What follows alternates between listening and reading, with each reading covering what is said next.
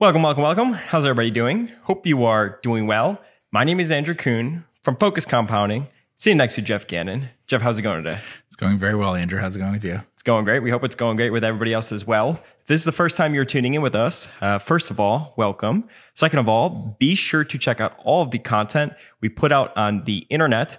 Best place to get access to everything we do is by following me on Twitter, which is at Focus Compound. All of the information is down below. If the current market volatility has got you in the blues and you're looking to outsource part of that capital, or you want to learn more about our money management services, we do have a hedge fund and we do have a managed accounts arm. Qualifications are a little bit different for each vehicle, but to start that conversation, reach out to me, Andrew at focuscompounding.com. So Jeff, this is the first podcast we've recorded in, I don't know, what, like maybe a little bit over a month? Yeah, in a while, yeah. Welcome back. We recently got back from Omaha. Yes. And this is our first podcast since returning. We're going to switch up our style, or we're just going to try out a new style. We'll see. Yeah, we'll try it out.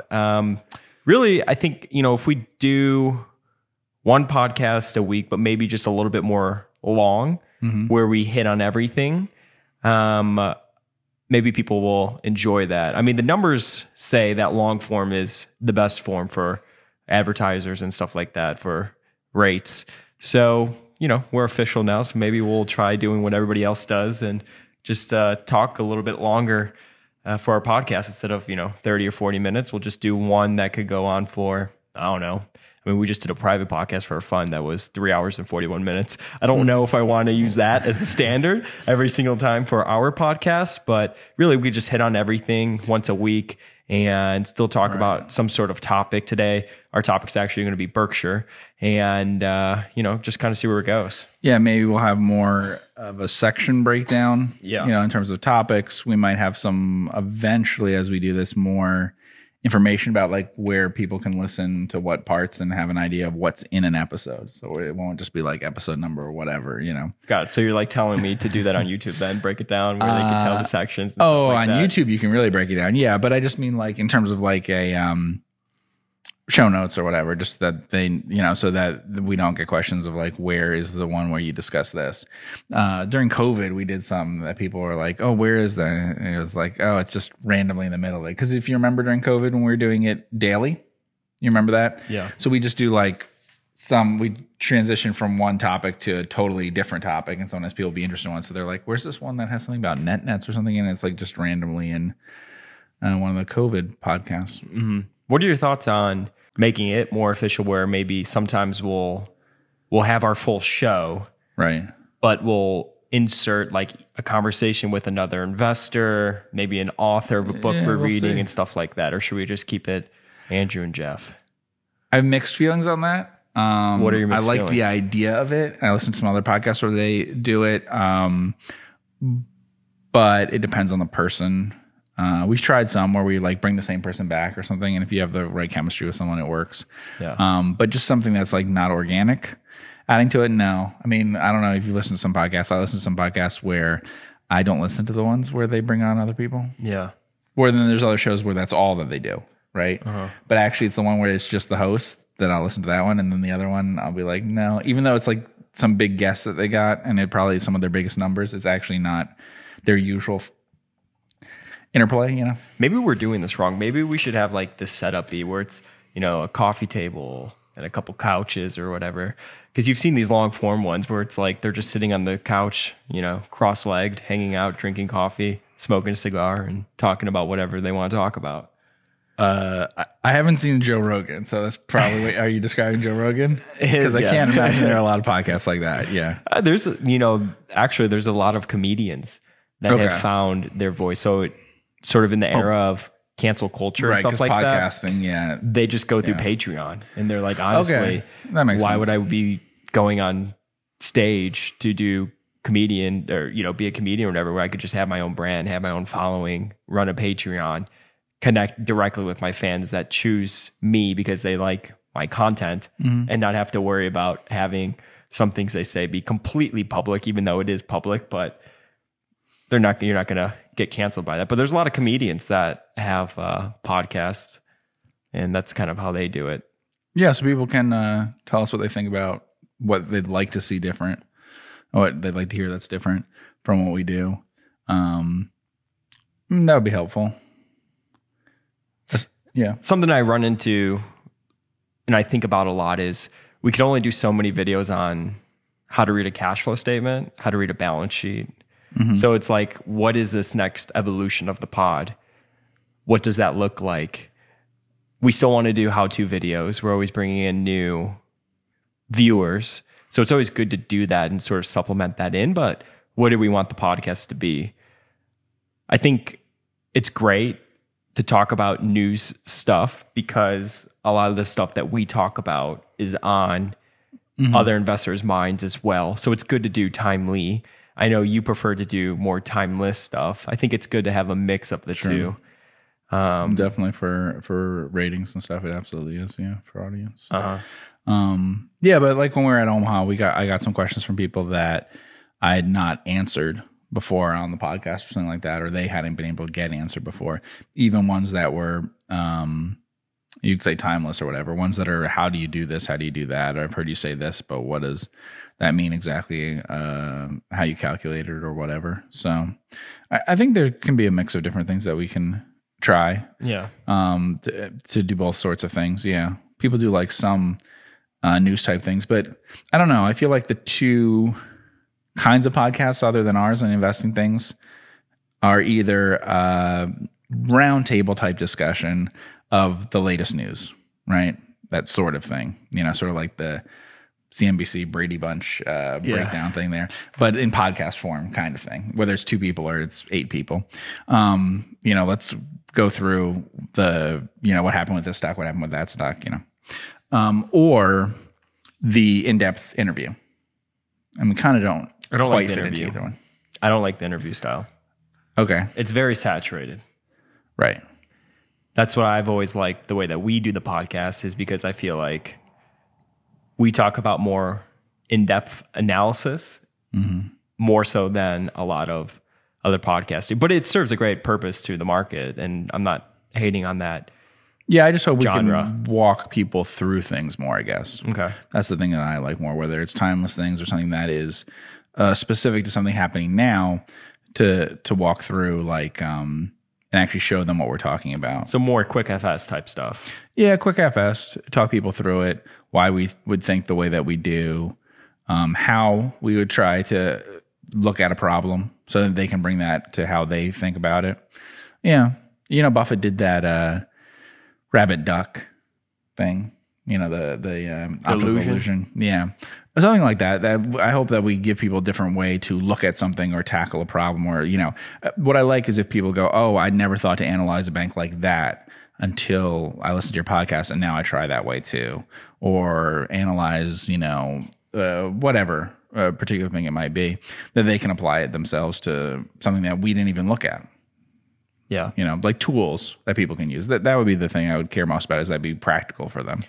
Have you ever thought about our version of what Buffett did when he was teaching a class at, was it a college or was it just for anybody? He was teaching an investing and securities class. Have you ever thought about the podcast as kind of our version of that, but just on a very, we get the Yeah, because people have asked that about a book, right? People have tried to get me to do a book. People have tried to get me to do online class. People have tried to get me to do things in person. This is kind of it. Yeah. I mean, would you I'm ever not saying write a that I book? wouldn't ever do any of those things, but I'm saying that this is, if you want to know what a course is, it's this. Now, the problem is this is sort of like, you got to dig in, do this yourself. There's things that don't apply to you at all. You skip those, you listen to other ones, or you just got to listen through it and find the things that work for you. But that's the idea. I mean, I think when I talked to you early on about the podcast and what I wanted it to be, I mentioned the podcast Writing Excuses, right? So they're like novelists and stuff that started that podcast. But the idea of that one that was important to me, so they talk about a topic for like 20 minutes, a particular topic in writing fiction. But what was important to me is they were actually commercial, professional writers trying to make a living writing, as opposed to having CFAs on there, having people who, Yeah, having people who MFAs, having people who are just professors of writing or critiquing things or whatever. It was practical. So right? learning in public, doing in public. The idea of a college course, but instead of getting caught up in theory and things, being purely practical. Sure. Yeah. And giving you a bit of the tips of what people might actually do, what mistakes they made, whatever things that way, and also repeating the same people. Instead of an interview, right? In an interview, you can only go so deep unless you repeat that person comes back a few times, right? And Charlie Rose, how many times did he interview Buffett? So maybe they can hit new territory that way. But each time you kind of only get so far, and then you don't get to learn about what kinds of actual tricks and techniques and things that they each use and how they evolved over time. So hopefully we can do that, So even though we don't do a ton about net nets or whatever. If people have questions about net nets, we can give you some ways of looking at it, about thinking about it, because I've bought net nets before. I've talked to other people about net nets. I've written articles about it. I would buy net nets again. Yeah. I've seen like what things worked for people in terms of like, I tried, part of the podcast thing is over time I've learned like what works better as a way of communicating certain things and what doesn't. Because I've learned that some things that work in practice, right? I do them, they work in practice or whatever, actually is very hard to translate over to someone to talk to them about it. And then it works for them and they repeat it, like teach someone to fish and then they're making profit off of it consistently. Other things you'd be surprised catch really quickly with people and it works.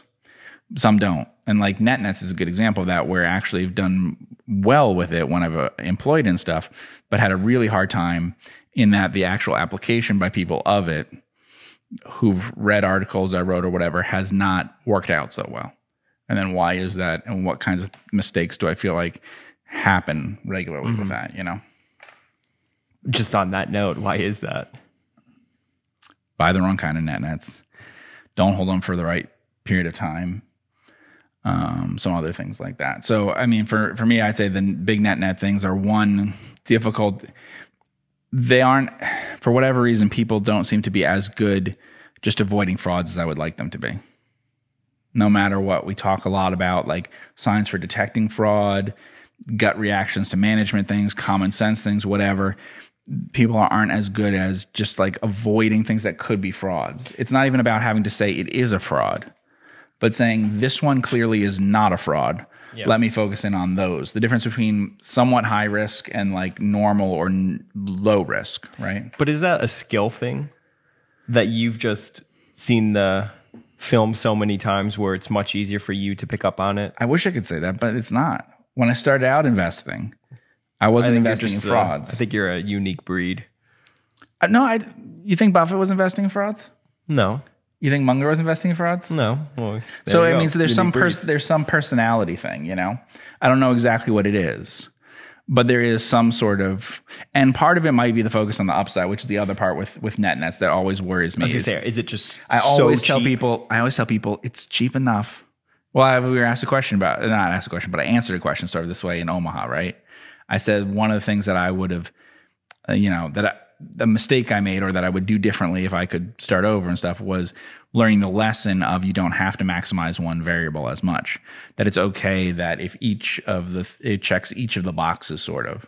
A stock is cheap enough, it grows fast enough, it, whatever other things you need it to do, then you don't need to find the 2 PE stock when you've got the perfectly good 4 PE stock, that kind of thing. And there are people who really will do that. Well, it's a lot better, like 50% yield versus 25 is way better. But sometimes you have to tell yourself, if you could get a 20, 25% earnings yield, you have a 4 or 5 PE stock that's perfectly good, then why are you looking for one that's a 2 or a 1 or something that isn't, and trying to figure out the math behind that? And that's what happens with the net nets. I know, talking to people, that the perfectly boring one that is a net, they may look at another one and go, well, but this one actually like has some other things going for it. Maybe it's half as expensive, so this one's at 90% of net current asset value and this one's at 40%, or maybe it's in a market that seems like there's a big upside or whatever. But I try to stress, you have to understand just how cheap a net is compared to other stocks. It's insanely cheap.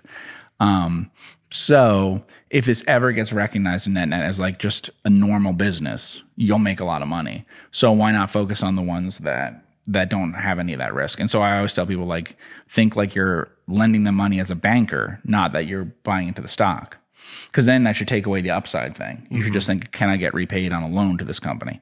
And then you start thinking, that way.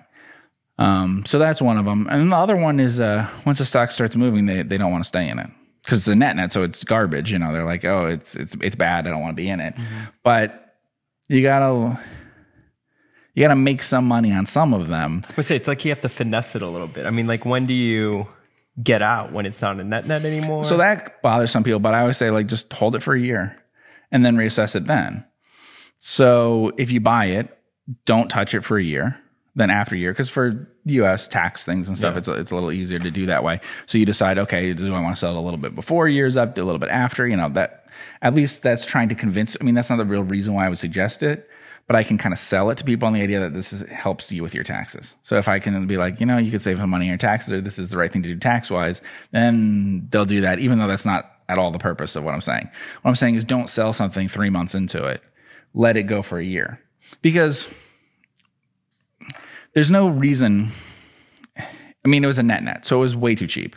And then it goes up 50%. Why did it go up 50%? There's no reason behind that. You didn't know it was going to go up 50%. But why sell it the moment it goes up 50%? You don't know it won't go up 100%. Give it a little time to see what happens there. And so that's why I always say hold it for a year. Or if you want to hold it for a different period of time, that's fine. But like, pick a period of time and then reassess each time. What happens, why people sell, I think, is they literally look at it every day. So not normally, but once it jumps, let's say 30% in a brief period of time, which can sometimes happen, right? If there's a big move in a brief period of time, they start to look at it every day to think, should I sell it? And there's just so many cases where it's like, I might sell it and have made more money than someone else, but actually I'm not remotely close to the high for it. What happened is it goes up 50%, someone sells it, right? I sold it up 120%, but actually first it went up 200% and then it came back down a bunch. So it's not like I timed it. It's not like I timed it, right? But I gave it enough time to let that happen. So even if people can only do like, okay, look at it once a month or look at it once every quarter. Because if you look at it every day, then like the moment it starts getting some real movement, whatever it is, some unusual price moment that it's going up, then the value investor is going to think I should sell it.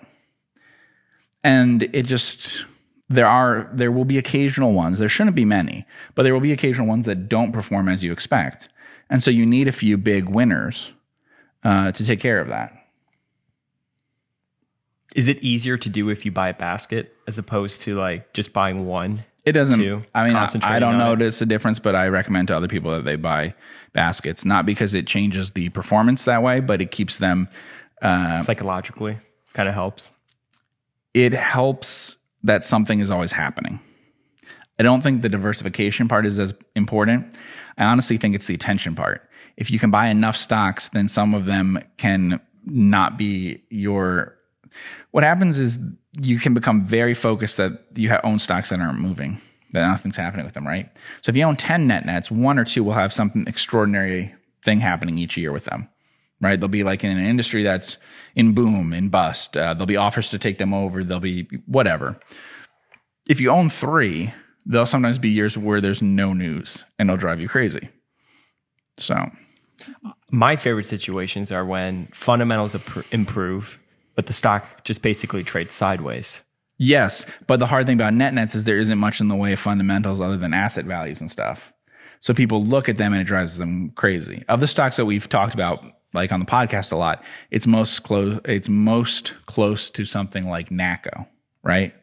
Where people get worried because they're like, well, yeah, but like if the earnings were the same and then slowly going up every year, then they'd be a lot more comfortable with a stock like that. But they're like, yeah, but maybe earnings will drop 50% next year. I don't really know. But maybe they'll double. I don't know. What exactly is the right number? And they start to think about it. And then it sort of feeds back. You look at the stock price and you're like, people are probably thinking that this is not going to be a good future for it. That's why the stock price is what it is. Maybe I should reassess how I think about it. all those things. And if you just looked at like earnings per share each year, you go, yeah, there's volatility, but the attitudes about it have changed much more. And a net is kind of that same way, where the earnings aren't super predictable, but the asset value is there, and you sort of have to come up with the earning potential yourself. And so eventually you convince yourself that, nothing good's going to happen. And then it's funny when it goes the other way, because you start to think a lot of good things are going to happen. We actually talked, off the podcast about certain nets that when they, we don't even think of them as net nets anymore because something happened. An activist came in, the business changed around a little bit, whatever. They get reassessed into something else, and they just become a very cheap, small stock. Why is it with companies, and you kind of just talked about this, investors, they hate to see like year over year performance pull back a little bit, where they start to think there's a lot of situations where you may know, okay, the next year, for example, a lot of companies that are lapping very high returns from, through COVID, for example, they may know that, it may not be as good as it was last year. It may even pull back a little bit. So a lot of people feel the need to sell out in hopes to buy it lower. Right. This, I feel like, is always the big difference between you and me. I think you're very aware. You're on all social media and things, aware and worried of like, Jeff, they're going to report lower earnings this quarter over quarter year ago. Yeah. And that will cause all the investors to flee the stock and everything. I just care what the earnings are and what they're likely to be in the future. And I would happily buy a stock that I'd happily buy something at some low PE, 5 times earnings, that I knew the earnings would drop 50% in the next year or two. So that I'm now owning a stock that's at 10 times earnings. But it's going to go from there to better things. And I don't want to, to me, that you're just getting a stock at 10 times earnings that's then growing, right? That's what you want. The Buffett thing with Disney and Mary Poppins, I should say I'm aware of it, but I'm also not to the point where it's like, oh my God, sell out. This is terrible. Like, we're the ones that are going to want to buy back lower. I'm just aware of it. I'm like, yeah, this is on a year over year basis is going to be less than what it was probably last year. Yes. And sometimes I know that that's going to happen, but I don't spend a lot of time thinking about how people are going to react to it. I get more worried if they grew their expenses, thinking that, because we've spoken a lot about how one of the biggest errors management could make is when they're planning for the future. Yeah. And they think a lot like the present situation is going to be the future. So maybe then they grow their cost base. But that's and then, Peloton and stuff like that. Exactly. Yeah. And then it's like, holy smokes, there went my net income for the year because your cost base is way more expensive and revenue declined. Yeah, we'll That's see. A huge issue. Like in terms of the macro economy, but in the next year or so, we may see that with some things that benefit a lot, even from the pandemic. Even really well-respected sorts of companies, even your Netflixes and your Amazons and things like that, expenses rose a lot and growth rose, but it isn't going to rise in future periods at the same rate. It's normal for that to happen to any sort of company. Maybe people aren't as used to it with like a fast-growing tech company, but that sort of expansion and then lower returns after you've expanded is a normal part of a cycle. And so, yeah, that's more what we're worried about is like avoiding cyclical tops and things. That's what I would worry about. So I don't mind if earnings are going to be down next year versus future years. I do worry more like if I think this is the highest year for earnings, an abnormally high year, and they're not going to achieve it again in the future. That would pay too high a price. Which is why, to smooth it out, generally, we think about things on like a 3-year average. But I've talked to lots of people who are, let's say Carmart or something like that, or so that's lending with cars, but also you've also had ones where it's just car dealers, right? Where they're just worried because they're like, well, they earned a lot more than they're going, they just jumped so much, right? Their earnings. Yeah. So if we go on QuickFS, I think we can look at what I mean with Carmart. So let's see. Earnings jumped to what? $14, $15 a share. And they were about 7.5 before then, but they've been 7 before basically. So, it really jumped in the last few years, but if you think that they can get to earnings that they had before, you're talking about $5 to $7, $8 a share. Let's say $5 to $7 a share before, and they actually buy back stock all the time and all that. So let's pretend that you thought just this most recent year was the real issue, that they earned like $15 a share and they're not going to do that. Okay, but $5 to $7 a share when you're an $80, $90 stock. It's not crazy. We talked about the great compounding record it had and everything. There may be reasons for not buying the stock, but I don't think it being too expensive is one of them. But it is scary to say, oh, well, I'm not really buying at a 5 PE. I'm really buying at like a 11 or something. Yeah. Mm-hmm. But, if it was going the other way, earnings were growing, and so that's how it got to a PE of 11, but you thought next year's earnings would be even better, then you'd be excited by it. I mean, normally an 11 PE on a stock with that kind of compound record that's outperformed the market for a long time, people would be really happy about that.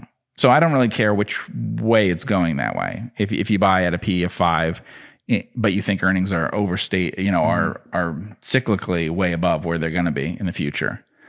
But a lot of other people do care about that. And maybe at this point that's been, starting to be priced in a little bit more, because the stock was at 160 and here we are today at $86. Yeah, I wasn't looking at 160. No. I mean, I'm saying, we talked about it like comparing it to receivables and stuff, and now they're going to securitize some things, so it'll be a little different. But basically price to book is a way of looking at it. And I even said just looking at price to loans, including leverage. But price to book what are we at? 1.3? Yeah. Okay, 1.3. And the 10-year average return on equity 16%. It's like a really good price to me that way. But it's a really good price with the understanding that it's got to drop. Like, you're not going to earn as much. But of course, it wouldn't be at a 5p or whatever unless everyone thought earnings were going to drop. Sure, yeah. But unless earnings drop by 2/3 and stay down, it's not going to be a 15 PE on average. So, and a lot of the market is a 15 PE. So, that's just a difference that I have that way, that I don't really care. Now I care if earnings go down a lot. Companies, a lot of times I do care if earnings go down, because I think it's a really bad sign for the future of the business. That isn't really a pricing thing or a timing thing. It's just that businesses that have declines in profits tend to be much less attractive businesses than businesses that never have declining profits. Constantly increasing sales, gross profit, margins, earnings per share, all that stuff that we look at on QuickFS, it's usually a really good sign if it is almost a constant record of always achieving that and not having major declines. So we avoid like cyclical things a lot, just in general, and they always have this kind of issue. But yeah, I don't really care if we like lap a year that was better last. That was better last year. Like, we're down because last year was a better year. I mean, if you're going to buy an oil company or something, right? At some point, oil will be $150 a barrel. There'll be a year where that happens. If that happens, then there will one day be a year where it's not as good. Just they're producing the same amount and everything, but the price just isn't as good. Sure. But that doesn't mean that it can't work out for you. Like, I can't believe that Buffett would buy into Chevron and Occidental if he thought I can't ever endure a year of down oil prices. Yeah, we're going to talk about that in this podcast. But before we jump into our experience with Berkshire, I just want to give a update on the markets. I think a lot of people like listening to the COVID podcast for whatever reason, because it was sort of like in the moment. Trapped and they may have needed a podcast. Maybe, but I mean, like, more so like just because we're doing like a day-by-day basis of what was happening. I have not gone and re-listened to those podcasts, and I definitely never will. But where we currently sit today, markets. We didn't make as many predictions as you'd think, luckily. Have you gone back and re-listened? Only because it has like other content. I've only done it to ones that had other content that someone told me I listened to this thing. I thought we made a decent amount of predictions. Okay, too many predictions? I just thought, I know generally what we thought internally. Okay. Probably didn't end up. Did we think that there would just be this huge bull market and valuations would go crazy? Absolutely not. Mm-mm. And we're going to talk about it. It's so funny because Buffett, the amount of capital that he deployed in 2020 was de minimis to what's going on right now and how much capital he's employing. So it's interesting when you think about sort of that difference between 2020, that Wall Street Journal of Munger interview comes out and says the phone's not ringing off the hook. People were super surprised by that, right? There was a flood of capital into the markets. And then here we are in 2022. And one of the slides that he gave at the Berkshire meeting was the amount of equities that they purchased from Jan 1 to March 31st, 51 billion. And news even came out the other day, was it like yesterday or 2 days ago, that he bought another 350 million of Occidental. He now owns 15.2%. So it's interesting. So I guess we're in good company if we didn't. Bought Activision. That's another thing. Yeah, he's doing basically a up little to the arbitrage. maximum. Yeah. So I mean, that was one of the other two managers at Berkshire, investment managers, had bought the original stake in Activision, but Buffett, just because he didn't want misreporting of it or anything, said that he is the one who bought the rest of it. Bought it. Yeah, as a merger arbitrage thing. Yeah. Okay, so before we get into that, though, markets have been more volatile. S&P 500 is off about 13%. When should we say when we're recording this and stuff? Today's date is May 6th. Okay. S&P 500 off 13%. NASDAQ 21%. The 10-year is up to 3.06%. Natural gas, $8.79. And oil, as of when I was typing up this docket, is at $110 per barrel. But the major news has been the Fed is raising interest rates by 50 basis points. 75 basis points was on the table. And as soon as one of the guys asked Jay Powell if 75 basis points is something they're going to consider, and he basically said, no, absolutely not. The stock market, rallied like crazy after that announcement. And then we sold off a bunch. So they've risen basically 75 basis points as like a target range is where we sit right now for the Fed funds rate. This year, that's what we're up. Yeah. Technology has gotten destroyed. Lots of tech companies have round tripped through COVID. Okay. I think I actually saw a chart. I don't know if it was the Daily Shot that showed I don't know if it was like a 5-year return of tech and energy. And I think energy recently lapped tech. Yeah. Just because everything that's going on. So that's where we're at currently in the world. And, it's funny. We're just recently speaking with somebody, and even he was talking about how, sure, prices have come down, but like on a valuation perspective, it would take like another 30 to 40% of like these high quality businesses to fall for him to actually feel like, okay, it's time to back the truck up. Do you think that's a sort of, I don't know, challenging in today's markets? I mean, maybe not for you because the way that we invest and stuff like that, it's not, we're not the type that's going to go out and be like, oh, this is 30% off its 52-week high. This means it's cheap, obviously. Yeah. Oh, no, I think that's absolutely. I think that's very challenging. I mean, that's what got a lot of value managers and just in general investors and stuff in 2000 bubble is they didn't own the tech things. But then when GE or Home Depot or Coke or Gillette or whatever is down 30, 40%, then they're like, well, this is a really good opportunity, and they buy it. But actually, it's actually a premium to where it really traded on average before. I mean, in some cases, 1.5 times or something, even after it's dropped by half, because they got really high PEs. So, yeah, I think in the mega cap type stocks at that time, it was an issue. Because what can happen is, they kind of know it's expensive, right? But you're like, but this is a real company. This isn't pets.com or something, right? Like this is a real company. This is, and that happens to anyone, especially anyone who needs to kind of be, for career reasons, needs to kind of be 100% invested. Then what do? Sometimes you compromise on price. Buy the thing that's come down a little, is a little bit cheaper, and is like the kind of business that you want to own. But really, you maybe aren't realistic with yourself about what that means for returns going forward, right? Yeah. One thing I've learned since working with you is just how careful you are, I would say, okay. in the sense of the multiples that you do pay for these businesses. It's a very like common sense approach to it. Like generally, our pitch book that's on Focus Compounding, it says like think PE of 13, which probably sounds just absolutely crazy to everybody. Yeah, I would say to people, 13, not 30. Yeah, is basically just what I mean is like when people ask like us about us being value investors and stuff, we own some things that are really cheap, right? But we don't, as much as I don't think we, as much as people think we do, go hunting for that low price to book, that whatever. Like the stock. 2 times or 3 times PE. Yeah, we've dog owned crap company. We've owned them when it gets to be such a big difference that mathematically it makes sense, because at some level it does. I mean, a 5 PE versus a 15 PE is a really big difference. And so if the 5 PE is durable, it doesn't have to grow much or anything, but if it's durable and it's not destroying value, then yeah, it makes sense to buy it. But absent that, we would much rather buy the better businesses. It's just that mostly when people talk to us about it, they're at like 30. Like, this isn't a totally unreasonable price, right?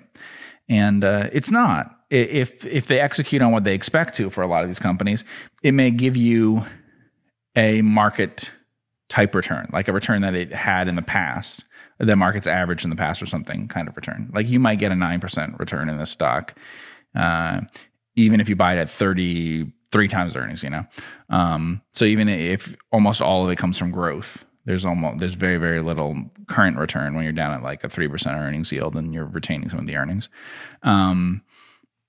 But it's a lot harder to make sure that you get that kind of return. So when I say that we're value investors, it basically is just the discipline of paying somewhat below average prices for almost everything. Yeah. But not necessarily a lot below average. No. Yeah. So it's more of like if you looked at the distribution of PE ratios and things of what we have owned, or what we own now and what we have in the past, I'd say it's almost more that everything is skewed below a certain point, more so than it's like there's much less of a wide distribution that you see even in value funds. With what we're doing, it's not so much that these extremely low multiples and stuff. It's more that there's like an almost never buying things at prices that, half the market. I mean, half the purchases made by the market is probably above a level that we would not buy above. I mean, so when you look at median PE recently or something, there's different ways of calculating it, but probably half of all purchases that people are making when they buy into a stock in the last year or two have probably been done at prices that are above the teens, so 20 and up. Mm-hmm. And we really don't do that. Yeah, us like really paying up to like 15 times. I mean, marketable. So, yeah, so we really don't pay a price that probably half of all the purchases people are making is the price for it. So we're in the bottom half in terms of expensiveness, and that kind of. Hopefully that kind of discipline on that helps, because the idea is, at least historically, that when you have a bear market, you'll have less compression in your multiples if you bought the right kinds of companies. Now, if you bought bad companies, it's not going to work that way. But if you bought the perfectly good companies at the multiples like 13 instead of 30, 30 can come down to 15 real easy. You get a bear market, if there's a recession at the same time, whatever, it can happen. And so the business can be coming along nicely, but you got a major unrealized loss from that really hurts returns. Whereas you can get much better results and very good relative results owning something that you bought at a fairly low price, but kind of keeps up with those other kinds of stocks. I wonder too, like psychologically, right? So going from a 30 PE to 15, are you kind of then betting on the beauty contest again in the future? Like, think about all these companies that went public at insane valuations, or even in the private market at insane valuations. Are you kind of betting on, well, hopefully there's a bubble in the future and we'll have easy money again and we'll get back to those just insane valuations?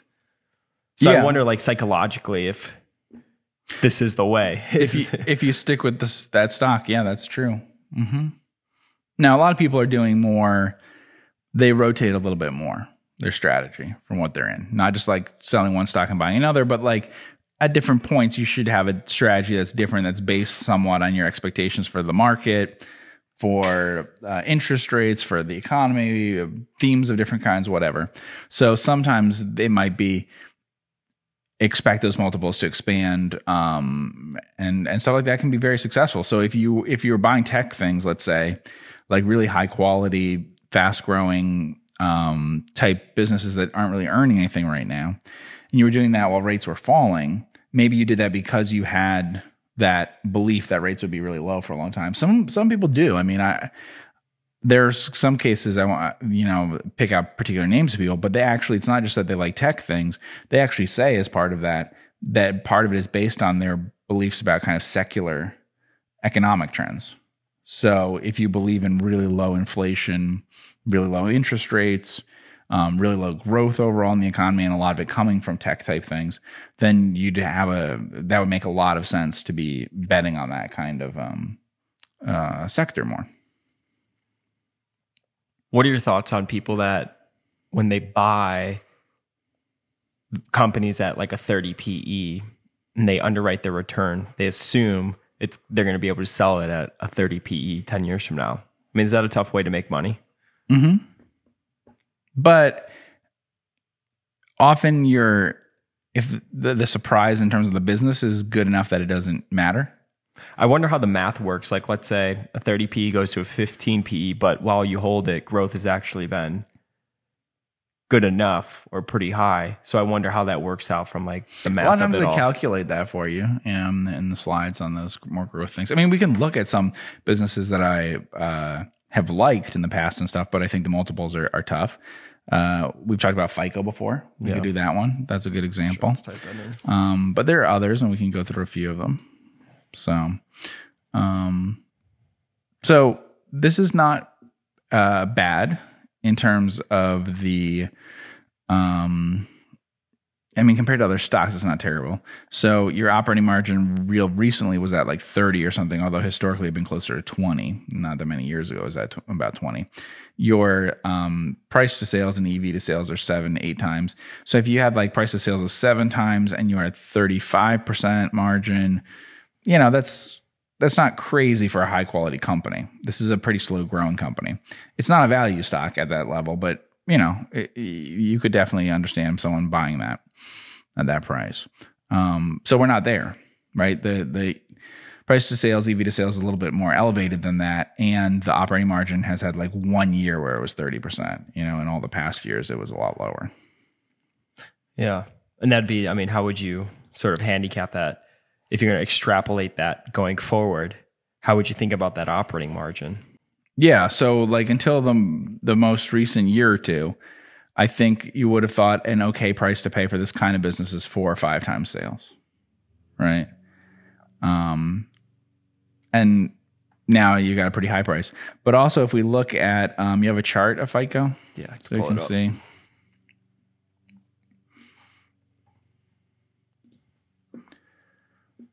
Because if we could do so if you do longer term than 5 years, maybe we could see like the 10-year. Now it just looks like it's a great stock for all times or whatever, but that's not really true. If you look, because it just smushes it down so you can't really tell, but it was not so great for 2000 to 2010 or something. But since 2010, it started to go up a huge amount. And it peaked though, how far back now? At an even higher price. So it peaked, 1.5, like 50% higher or something than where we are now. So, and it was up there for a little while. So that just gives you an idea, what would it had to have been 10 times sales or something, which is incredible price to pay for something that is, not very rapidly growing. The only way you can kind of justify 10 times sales is very rapid growth for a long time into the future. That's a big difference this time from like, .com and certainly from any years otherwise. Normally there's almost no stocks at over 10 times sales. .com you had a few, now you have a bunch. It's some of the only times you have. So it kind of tells you if there's a bubble or not, because more than 10 times sales is very unusual for any company to have. But so there's lots of others that get to kind of multiples that we haven't paid before. We've always liked Copart as a company, haven't owned it because of multiple probably. I think ones that I talked about in the past as being very high quality companies were like Exponent, Ball. A lot of those, they're not. It's just the prices are difficult, so they can work out okay or good. They can beat the market maybe if they execute on everything that they're talking about doing. But the upside can't be that big unless you maintain really high multiples. Mm-hmm. And that's kind of an interest rate thing, because in general, really high quality companies don't always trade at, 30 times earnings or whatever some of these companies are at. So that's why we avoid it. But you can see that it also makes it difficult because, say I bought FICO, how long would I be able to hold it for? Maybe I could have held it for 5 years if I was really patient and stuff. But, 7, 8, 9 years later, you miss a lot of the upside, right? You miss 2, 3, 4 times upside in the stock probably at the end there because you're not willing to pay 40, 50 times PEs. At that point you'd sell out. So Omaha, as I did say, we did go to Omaha this year. First time ever. What are your thoughts? You've had some time to reflect. What are your thoughts on the time that we spent in Nebraska? It was interesting. A lot of people, everyone was there because of the Berkshire meeting. So we met way more people than I expected who've listened to the podcast. That was definitely a bigger number than I expected. And it's like I told you, a lot of people listen, Jeff. Yeah, I don't know. We'll see. We've talked about like maybe if we could figure out how to do something with that in the future at some point, right? I think it'd be cool if we could do a podcast in person. Yeah. So we were at the Willow Oak event and it was like a panel discussion, and it'd be cool if we could have sort of a live audience, but we do like some sort of interactive podcast where maybe we're doing snap judgments for people. Maybe Jeff and I do like a quick, whatever, and then we start talking and taking questions from people. I don't know. I didn't realize that there were sufficient numbers of people actually in Omaha when we were there and wanting to meet with us and stuff, just to see us and say hi and stuff, that we could do something like that. But certainly there were when we were there. Yeah, there were enough that we could actually do like a podcast for people, for an actual audience there. Yeah, for people to be in the room. Yeah, it was a interesting experience. I think it's funny because you look around and all you see is people that work in the industry. Yeah, you kept pointing people out to me. I'm not so good at spotting people, I think. Yeah, I was telling Jeff that it almost felt like I was in some sort of alternate universe because here you are in this pretty clean, small city that's surrounded by farmland and cornfields. And it was beautiful out one day. We were walking around and I was like, oh, there's that fund manager that I recognize. And there's that fund manager that I recognize. I almost felt like that's what my version of the afterlife would look like. It was it was odd. It's sort of in that regard. And just even everywhere you went, I mean, there's just so many people that go to Berkshire, but there's a lot of people that just go there for the weekend as well and do everything else but go to the annual general meeting. So yeah, we could have gone a little bit earlier, stayed a little bit longer. I did not realize how much stuff there was that we could do. The people said, you should go to this, you should do that. I'll want to see you there or whatever. Of people that we like knew us and want to talk to us and all that. So it was more than I expected. Yeah, it was definitely more than I expected related to the podcast. Like way more people who listened to the podcast were there, and I didn't expect that. Yeah, but it makes sense because of what the podcast is all about and who's there at the event, or I should say at the whole weekend thing. Yeah, so that was good. It's great to meet up with other investors, talk stocks. Yep. I mean, I certainly expected all that would happen. So the stuff with like professionals and things like that, I certainly expected that, seeing other fund managers and things, that was different. It was just the number of people who, listen to the podcast, who are interested in that kind of thing. I didn't realize that it was big enough that we could do something like that, and something we should probably think about. So if you're ever thinking about being in Omaha in a future year, let us know or suggest things to us about what we should do. And if you have not gone, I definitely recommend going. It's a lot of fun. So what did you think about the actual annual meeting? We did not go to that, but we did watch it old school style on the internet. In a stairwell? It was a hotel decent. Stairwell, Our basically. hotel, the office, the business section of the hotel was taken. Right. So I was trying to find a quiet spot for Jeff and I to be able to watch it. Basically, we're getting ready for the event and stuff like that. We had a Willow Oak event right after, like right after the annual meeting. So I found a stairwell that had 2 nice large chairs and a coffee table. I was happy with the hotel we stayed at. Yeah. Yeah, so I was just like, oh, this looks like this was made for us. We sat down and we watched it. First annual general meeting in person with a live audience, I should say. First in 3 years. Got to see Munger and Buffett up. What were your thoughts of the meeting itself? I also read a transcript. So since, between that time and now, I've read a transcript and marked it up and stuff.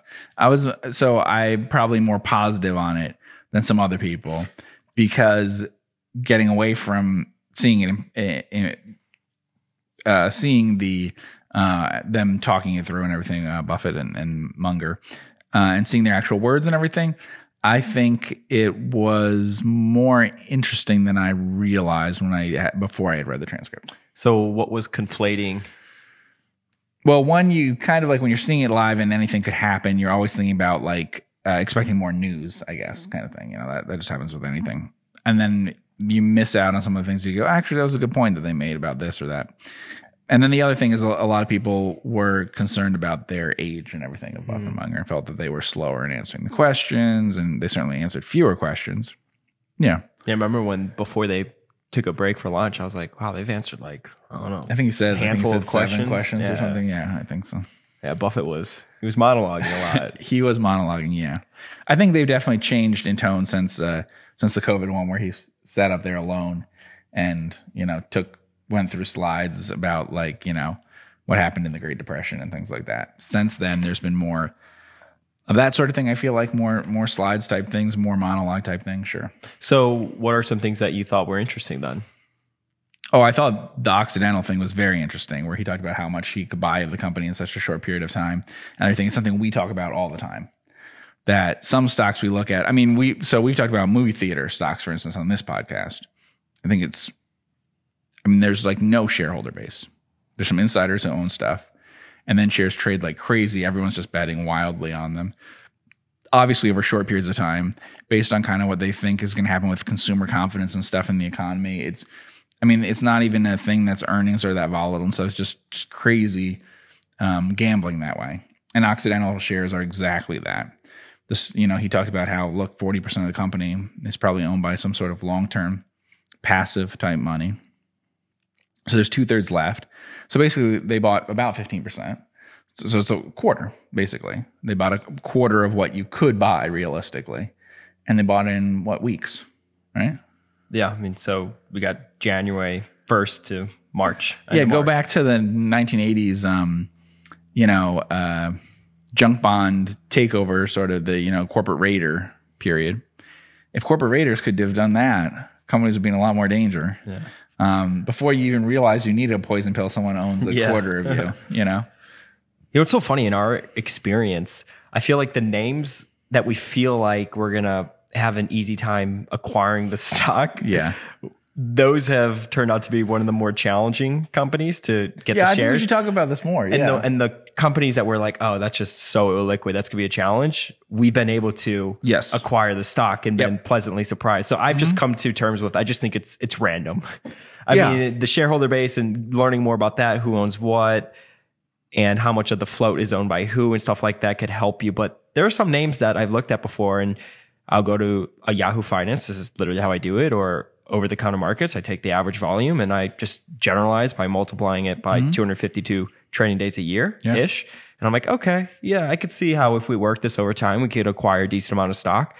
But I don't know. I mean, we were talking about there's a very illiquid company that was able to sell 5% of the stock pretty easily. And it's just, I'm always kind of surprised, I've learned. Right. And so the reason for that, right, is that you had a seller who didn't want to sell in dribs and drabs probably. And you may have even had buyers. We're buyers sometimes like this, that if someone's like, well, I got 100 shares, we're not interested in 100 shares. So we're not going to buy 100 shares here and there over time and whatever. But if we start to see a lot of volume, then we'd be buying in the open market that way. Otherwise, you might be looking for blocks and things like that, or, whatever. Sort of like what Buffett was talking about. He didn't intend to buy that much Occidental in that short period of time. What he said is like, okay, buy 20 or 30% of the company, of the volume each day, and take blocks.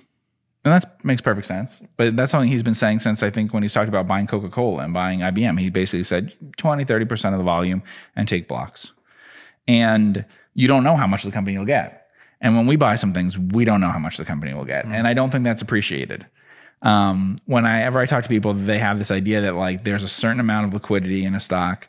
They can gauge what it is. Oh, this one's 1.5 times more liquid than this one. You don't know until you go out there and until it's about the amounts that you need to buy that way. And there's a lot of academic things where they kind of estimate that. I don't think it's easy to estimate the costs of the liquidity stuff. I don't think it's easy to estimate how patient you might have to be in buying and selling stocks. And my experience has been very different from what some people expected. I've many times bought into and sold out of stocks that people said you're not going to get the shares that you need. I mean, they did in a matter of a couple trades because no one was really going out there and instead of saying, I'm here to buy 100 shares, say I'm here to buy 15,000. Yeah. And that's like sort of, I guess, building these, I don't want to call them relationships, but if people know that, hey, I mean, I think every company we're involved with or we own stock in, we let people know, if you ever come across a large block of instead. Yeah. You don't have to let anyone, they don't know what Berkshire's up to. And then suddenly they own a bunch of it. Come across a large block of stock, call us. We don't want to negotiate. Think of us as the best bid because we're not going to negotiate. And if you want to move some stock, let us know. Yeah. And then when I've talked about some of the mistakes that I've made, my regrets that I've had in terms of the last few years, it is not that we could have gotten a much better price in some cases. It's that if we had timed things better, if I'd been willing to jump in a big way in the middle of a crisis like COVID, or certain really bad days in the market, and been really aware of it and done that, we could have gotten more volume because, there are days where for no reason, for a reason, the market's, everyone's scared in the market, but for no reason specific to a company, suddenly you can buy 2 weeks worth of volume in a morning or an afternoon or whatever. And it's in some cases even more. Oh yeah. And sometimes that can last a few days, and sometimes it doesn't. Obviously at the bottom of COVID, you could have bought, in this book you gave me, $1 Trillion Triage. I guess March 23rd was sort of the bottom that week. And, you had really, really high volume from some things. And we saw high volume in some stocks that we were buying or interested in buying. Sometimes we even knew it has nothing to do with the business. It's a distressed seller, things like that. And anyway, even if you didn't know that, you could guess that in a lot of these cases, obviously. So I think my advice to everyone on these things is you don't know how liquid or illiquid something is until you start to try to buy into it. And also to pay attention to that when you're doing it. And if it was like impossible to get into that way, you might want to think that it might be pretty impossible to get out of. Although a lot of that will depend on how well the business performs. My experience is the business performs really well for a long period of time. And you want to sell out at a time that's perfectly placid. You'll be surprised by how good the liquidity is and stuff. If things go badly for the business for a while and you need to unwind at the same time everyone else does, it'll be ugly. But there was actually a lot more of Buffett and Munger talking about the extreme speculative environment than I think people kind of put in the headlines. And as I read the transcript, I realized they're not being pushed into saying these things. They're bringing this up and talking about it and doing this themselves. Well, even the Occidental thing, Buffett basically said, this is insane. This is it wasn't just look how much we could buy. And isn't that a neat little thing for me to explain to you? There are entire decades or whatever where people are thinking mostly about investment type stuff. And then there's things that are just pieces of paper to be traded around. He does the thing where he talks about if you're thinking in terms of these short-term options. Yeah. And as he said, Occidental is a pretty big, been around a very long time, business that a lot of people should understand. And it traded like crazy. It always amazes me when I look at some of the things like the biggest movie theater companies and things like that once you back out the people who are going to hold it no matter what, there's no shareholder base at all. I mean, it trades crazy on those things. And And at times there have been some shareholder base in things like airlines and stuff, but a lot of these, oil certainly recently has been like this. But we've even talked about how it surprised me with banks, that people are like funds, active funds, are like interested in owning a lot of banks and just owning banks generally, and then not owning banks. It's like a strategy thing. But you don't see them pick out, here's the bank I want to own 4.9% of, and I'm going to hold it. That's so rare that they think that way. Why is that? I guess macro stuff. I guess. I don't know what else it is, because we know some banks vastly outperform other banks over long periods of time, which could be their time horizon if they want it to be. They just seem to get more exposure from churning it more, changing the weighting, in terms of an asset allocation thing, to being really underweight banks, to being really overweight at some points, instead of kind of having a more consistent exposure to the banks they like the most. Berkshire's the opposite. Much more consistent exposure to the banks they like the most. Very much so. And if you take American Express into that, definitely. So, while he owns a bunch of financial things, it's not like he owns them and then gets out of them and stuff. He's very long-term in them. So that, that's why he does it. But others don't. And I think that and maybe that's true for energy too. And that's part of it, like Occidental. Because you see it with tech and stuff where people pick out their favorite and they hold it, Mm-hmm. They like Amazon, and that's the one that they do. What do you think he likes about Occidental? Because where we sit today, as we said at the beginning of the podcast, he purchased exactly another what he likes about Occidental.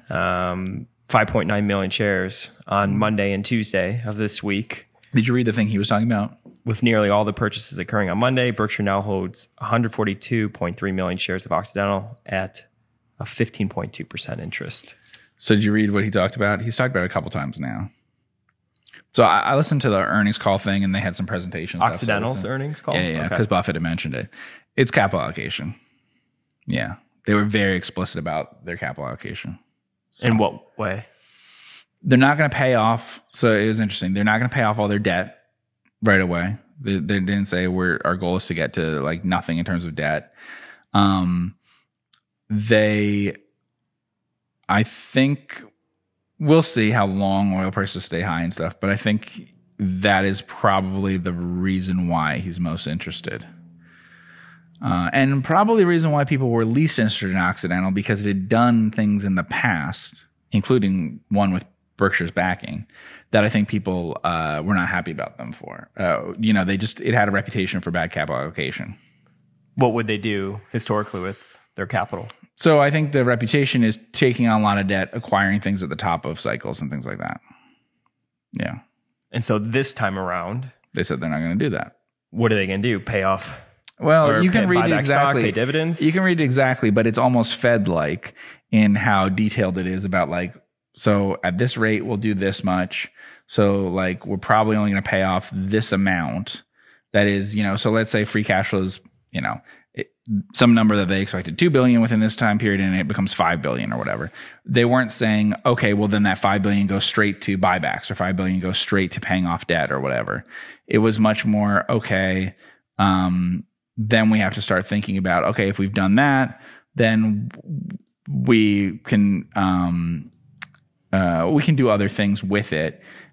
But I think it made a great deal of sense, especially because it kind of admitted we have no idea what oil prices will be, and kind of took that as the way of thinking about it. So, many oil companies that I look at, and I look at much, much smaller oil companies, but basically what they start with is at $80 a barrel, or at $40 a barrel or whatever, here's our free cash flow, or basically here's some much more higher level EBITDA type thing that's a cash flow figure that we then use to do our CapEx and whatever our plans are. And then based on that, they say what our capital spending program is and all of that, and they project this out a few years. And usually this is worthless because it ends up being higher, lower, whatever, way different than the price that they talked about. It'd be more interesting if they kind of explain it as like a waterfall thing of like, okay, the first 100 million of cash that we get in will go to debt or whatever. But then we don't need to pay down faster than that. So the next $100 million could go to buying back stock, or it could go to making these acquisitions or whatever. They're often not honest with you about that. Instead, they have these very detailed capital spending programs, these very detailed things about what's our break even of it and everything. And, you know, it's fine in a lot of markets, not even today's market. This won't even work as well, but it's fine in sort of giving you an idea of what the next 6 months to a year will probably look like. And especially if you punch in a number and say, oh, well, I think they're a little lower or higher than what it will be. But I'm sure that Buffett's investment is a capital allocation thing, that he looked at what they were saying and said, that doesn't sound bad. Now, that sounds good, but they're not going to do something dumb. Mm-hmm. And that's what I need to know when they have a lot of free cash flow coming in. I wonder, do you think that was in like the 10K or 10Q? I think Buffett has said he doesn't listen to earnings calls and stuff like that. I read a transcript of the earnings call and they did some sort of presentation. He references something in there about a presentation or something. And I feel pretty sure that I saw the same thing he did. Might have been Investors Day. I don't know. I read two different things and they were, although I'm describing those two different things, they're very similar. Like they were, the management was obviously sticking to the same talking points, right? Like this was decided that way. And that's why I mean, it was almost fed like that way. And like, this is what we're going to say, how we're going to say it. And also just like, they seem to have a really high awareness that what they were communicating was their capital allocation plan, right? It wasn't like they're just being asked about and stuff. It's like they came up with something probably because they feel maybe that's the key thing for them to decide, or maybe they realize that's why the market didn't like them in the past. Why do you think higher oil prices and energy prices are here to stay? Why does Buffett think that? Do you think it's a play on higher prices? Commodity things are interesting with Buffett because he's often bought into those things, and he's sometimes lost a bunch of money on commodity things, you know. He's made a bunch too, but he's had some wrong bets on oil stuff. He bought a lot of ConocoPhillips at one time. He also had some losses on some bonds, actually. That was somewhat based on energy stuff too, if we broaden out what we mean by energy. So he's been much more bullish long term on oil prices than a lot of people seem to be, I guess. That's been true of him, I'd say. And he's certainly interested in it, into buying into those kinds of companies. I don't know if this will work out for him. And also he bought a lot of Chevron. I mean, we're talking about Occidental all the time because he bought like a lot as a percentage of the company, but he actually also bought a lot of Chevron too. It's also just cheap, you know.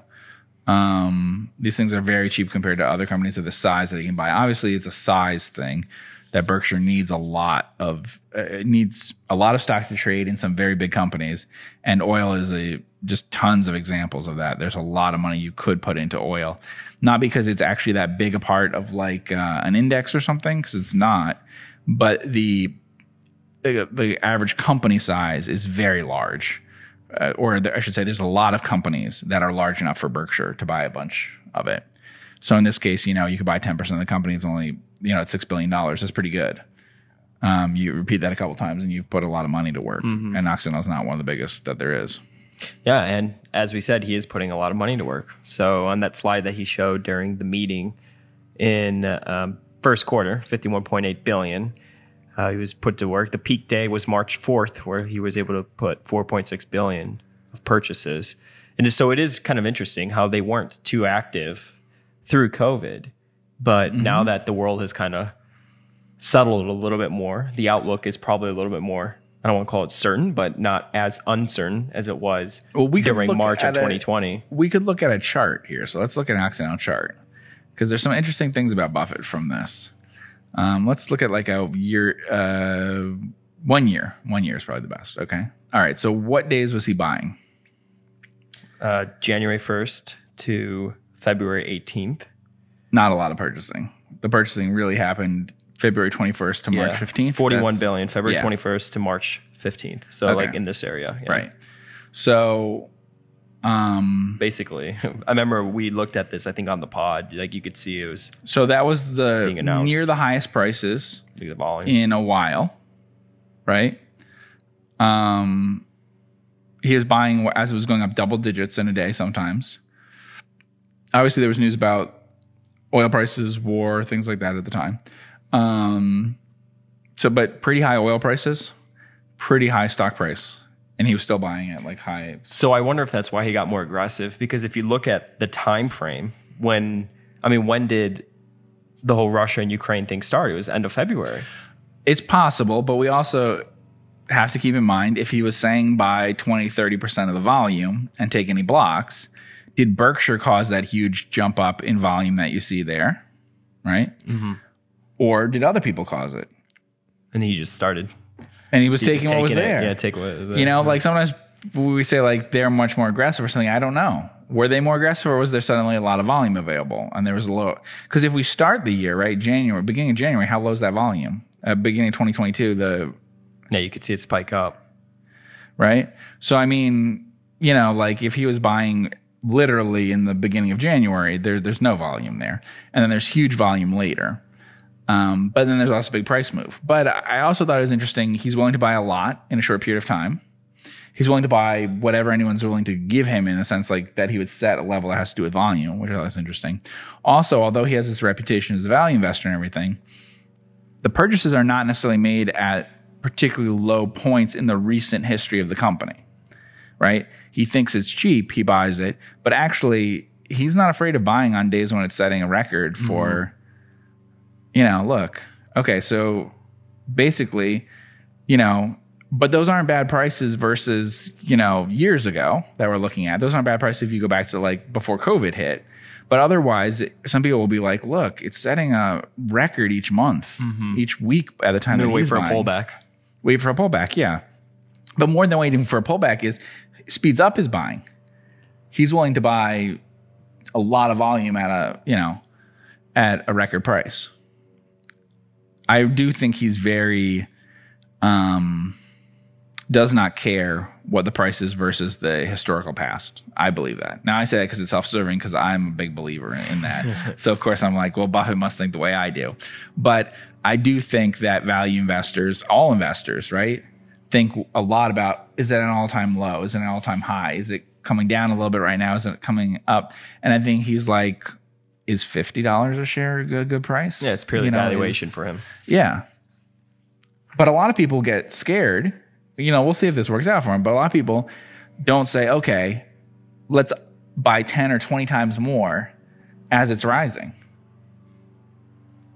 Yeah. Like even though it's just a little, even when you're talking about a little increase, even if stock's only up a few percent, a lot of people won't speed up their purchasing. No, absolutely not. They just won't do it. Yeah. Even though he may have always wanted, of course he always wants like 20% of the company or something because he has to put a ton of money to work. You know? Now, this is a company he's very familiar with because they've done the preferred and the warrants and all that stuff. So he knew it well. That's why I think it is the capital allocation thing personally. But I mean, I'm not I shouldn't say I personally think that when asked about it, that's the only thing he's ever mentioned about it, right? Is the capital allocation. I think so. He said, you know, they laid out how they're going to spend their money. Mm-hmm. That's what I thought when I read it. Yeah. Doesn't it seem like a lot of oil companies during this cycle, they're much more focused on capital allocation. Yes.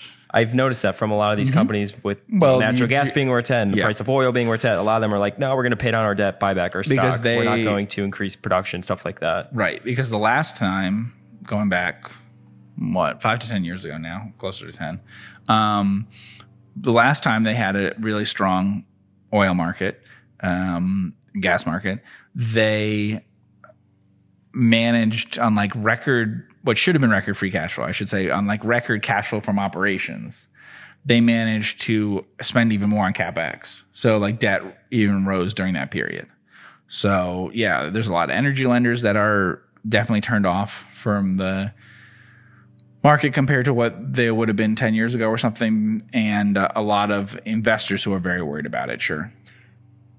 It's been making me think about like rational actors in the industry or irrational actors.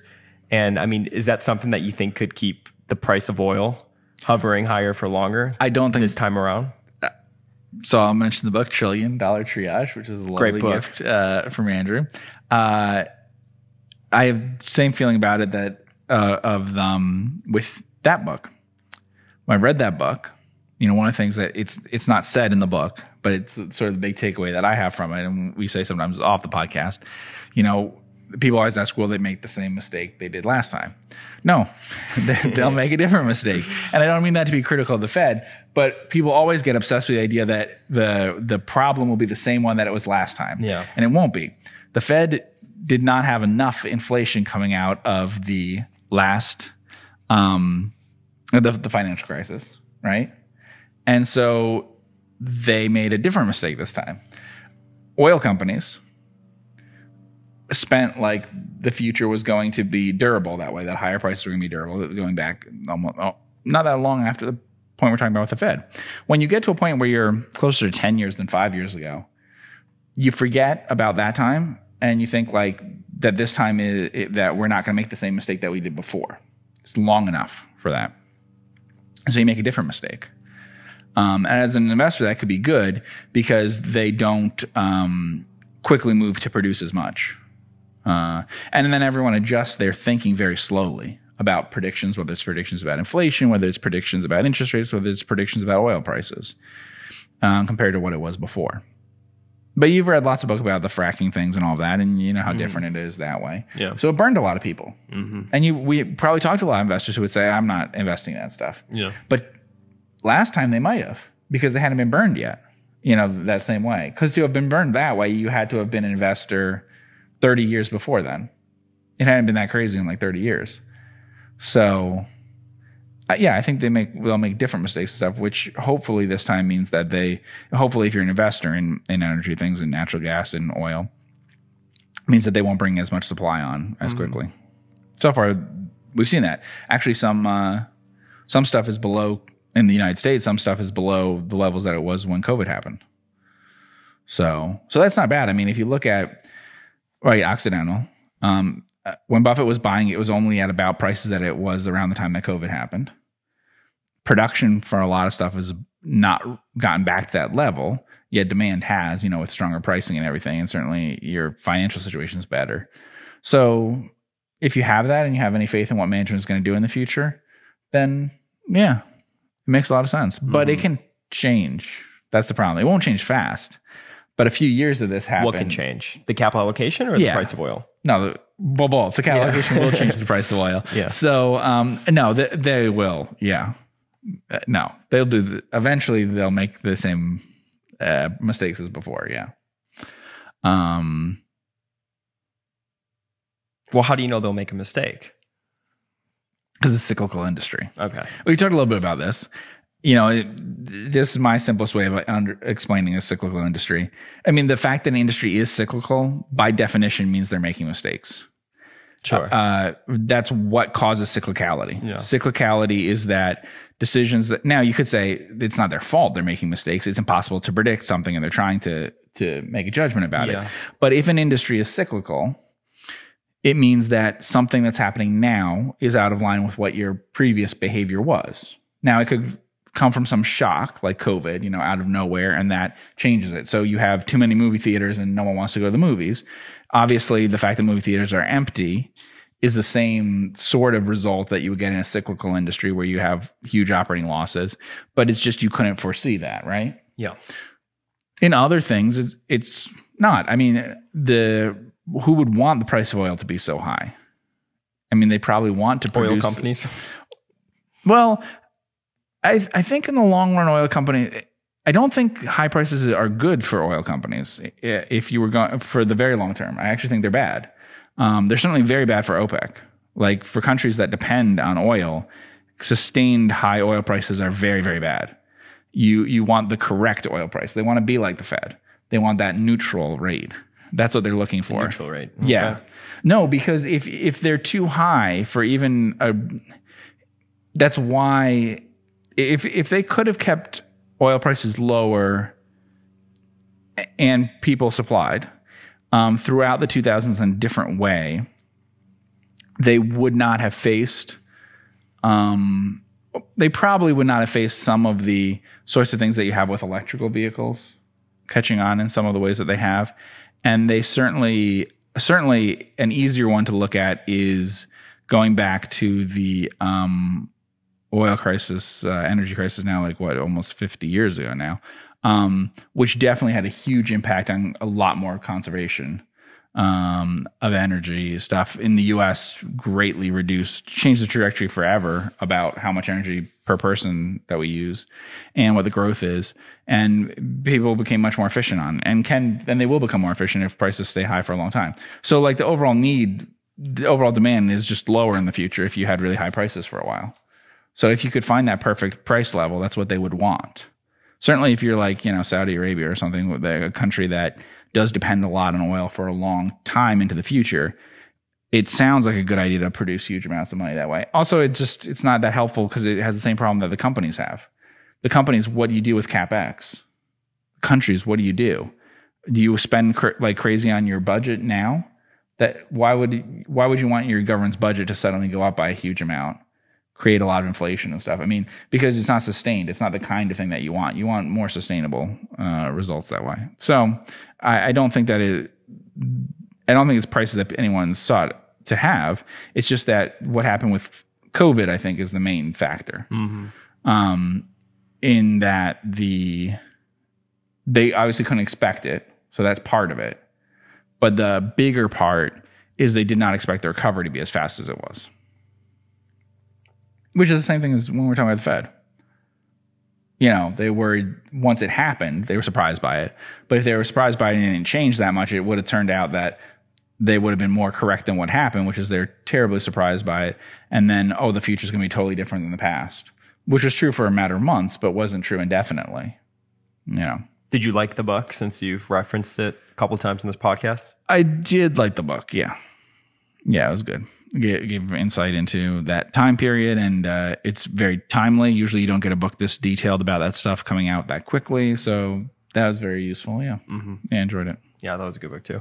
Buffett, that was a good book. Mentioned it. Buffett, and then Ted Weschler as well. Was listening to a podcast he did, which was so funny. Norbert Liu of Punch Card Capital actually tweeted it out. I think it was the first time he's ever tweeted, and it was a podcast that he put out of TED. So I thought that was great. Buffett said during the meeting that he's been buying Activision shares. Yeah. He now owns 9.5% of the company. It's kind of funny. I mean, how many times has another manager, either Ted or Todd, started to buy the company and then at least, yeah. Buffett comes in and buys a bunch because he likes it as well. Mm-hmm. Microsoft is buying Activision for $95 a share. The stock, as you could see on the screen, is currently at $77.84. It's a $68.7 billion acquisition. It's interesting. I mean, you haven't seen an ARB or a workout, in Buffett's words, with this large of a spread, I feel like, in some time. Like such a well-known public company this size. There's some justifiable, I guess you could say, reasons for it. Because of the scandal that led up to it? I think because it's Microsoft buying it. Now, Microsoft of the sort of FANG, or what are we calling them? You have to add Microsoft in there. I don't know. But people know what I'm talking about. Yeah. The FANG stocks that include Microsoft. Is the least hated by the government? Yeah. And by certain political parties and things like that. They're probably the one that has the most neutral views, in the sense that if you went through the FANG stocks and listed which one do you hate the most and stuff, Microsoft would come in the middle. They're the most ignored. Yeah, I think that's true. Right? What would be happening if Facebook was trying to buy it? I would say Facebook is probably the most hated. It would not succeed in buying Activision. Yeah. Uh-huh. So, that is part of it, is that there is definitely a fear of consolidation, just in that those companies are hated. So, and then Activision has on top of this scandal, right? So that also is a factor. And then that could cause issues that way. I mean, personally, do I have problems with it from a regulatory perspective or something? Would I entertain any issues with it? No.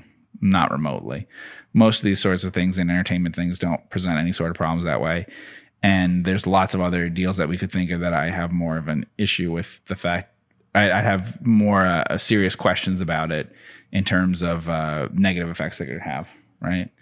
Some regulators in other countries have somewhat different standards, and it'd be easier for them to have a problem, like Europe, with this deal than it would in the U.S. In the U.S., it's very hard to, I would think it's very, very hard to argue that the deal should be blocked on actual antitrust grounds that aren't more politically motivated and stuff like that.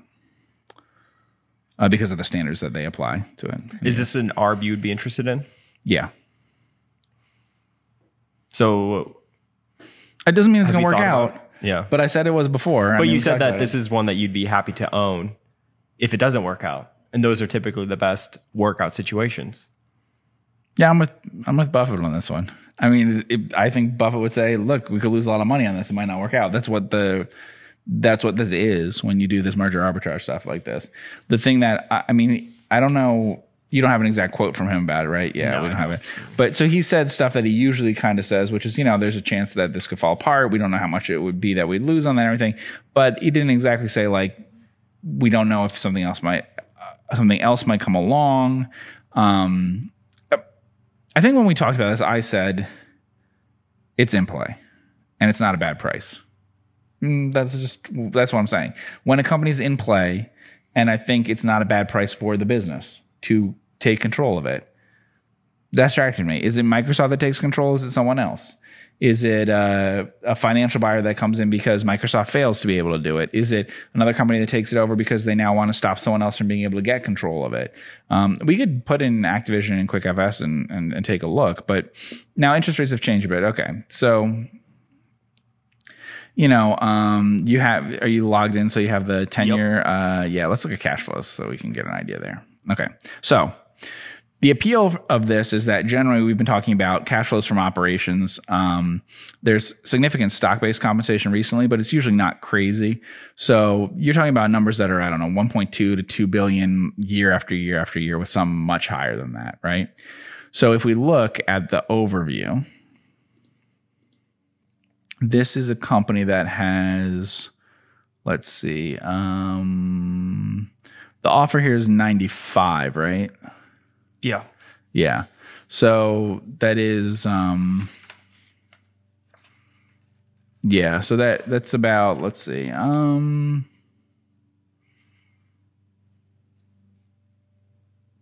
yeah, I mean, you don't have to put a lot of equity into this thing to buy it at that price, even at that price, right? I mean, you can take out, we just said, maybe it's 1.2 billion a year, maybe it's 2.4 billion a year, unless things change, right? How much do you really need on top of that than to pay interest to carry this thing? Now, like I said, interest rates are changing and stuff, but if you really want this is not a difficult asset to buy that way. It's, obviously a company like Microsoft has the money. It's not even an issue. But I mean, there are other companies too that could be interested. It's not a bad price size that way. Strategically, I think it's a very, very good asset. And there's a ton of companies that would like to own it. A bunch of them might be blocked or get a lot of protests and things. I can think of a ton of them that would want it. So it's more of a situation where if it's not Microsoft, there's a lot of potential for somebody else to come in and make a higher bid for the company. Yeah, and if it's none of those, you would still be happy owning Activision. I don't know detailed background to the deal here. There's some proxy thing that came out and stuff, and we have ideas about it. I think Microsoft was interested in buying the company, but I think the only reason why Microsoft is being sold the company is because of the issues that they had around the CEO and just in general with the basically Wall Street Journal series, kind of whatever you want to call it. The Wall Street Journal did extensive reporting on it. Putting that aside, I don't think that you would have that they would sell out like this. So that's why I'm saying I think it's in play that way. And the problems that the company has, I don't think are unique. Right? Riot, is that who I'm thinking of? Riot paid a fairly large fine. So, I think these are issues that lots of companies would have. I don't know if Microsoft's a great fit for it and stuff and all that, but I mean, it's got to be somewhat concerning to like Sony if Microsoft buys it. Somewhat concerning to Nintendo if Microsoft buys it. Mainly concerning to Sony though, but yeah, I mean, it would be better. I mean, Sony probably would have thought it would be a better fit with them than the directions that they want to go and stuff than Microsoft. But, and then there's just other companies that are large, more tech oriented, or originally were more tech oriented and stuff that might want to own things like this. So I think you could lose money on it. I think it's a merger arbitrage thing. But my approach to merger arbitrage, which is done okay, is I'm not trying to outwit other people about the odds that a regulator approves or doesn't approve this, that person, whoever, is as good as their word about this, that financing will come through on this or anything like that. My approach is there's an announced deal. Someone's serious about it, right? They want to do it. Is it a good price, like a price that other people would want to top if they have a way of topping it? Just the actual business and what it produces. I would not, like, if they announce tomorrow Peloton is being acquired, I don't know how to value that. Yeah, sure. Okay. So that's one extreme, right? If they announce Funko is being acquired, okay, not as extreme as Peloton, but a lot of people would say, okay, I'm getting in on that, on the chances of this happening. That's difficult to Activision. Yeah, I mean, it seems like a better asset too. How many bigger opportunities are there to take over? Sure. How many bigger video game publishers are there? Yeah. Right? Most of the other ones that you can think of are highly integrated into like a hardware thing or are otherwise very difficult to buy. You're not going to get a lot of other chances to buy something like this. The financial results are really predictable in the past. Really cash flow generative. There are others. We can look at them. So Take-Two, and Electronic Arts are both TTWO. Is that it? Yeah. Beautiful.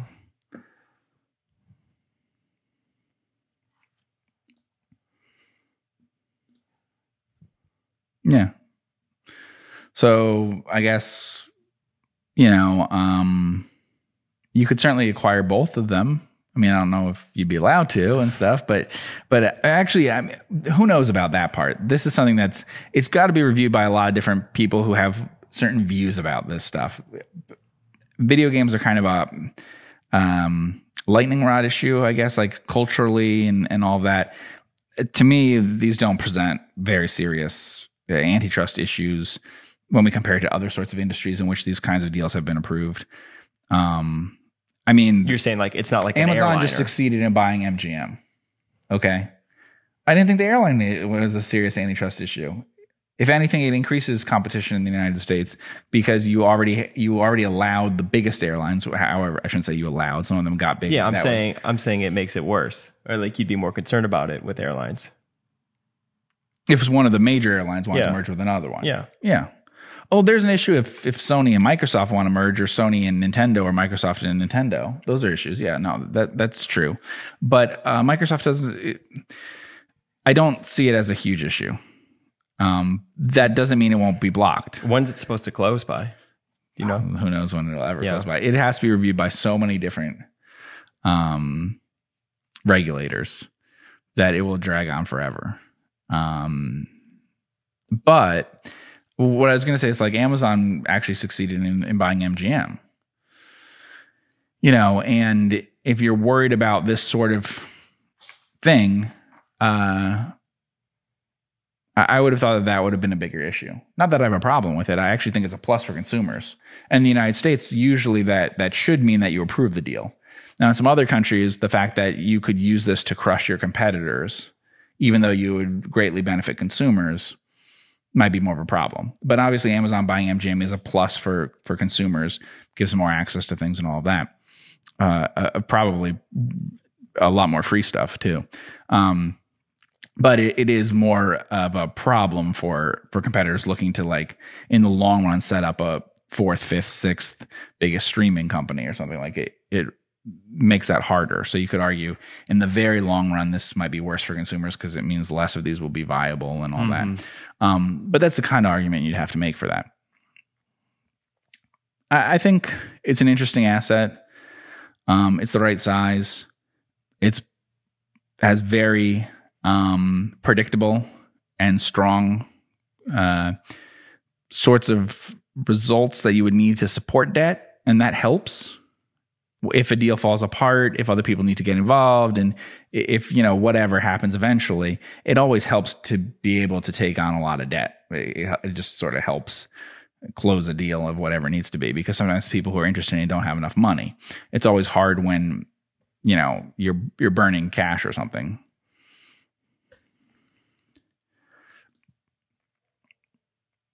Yeah, Microsoft, I mean, they'll just probably use cash, I imagine, to do it.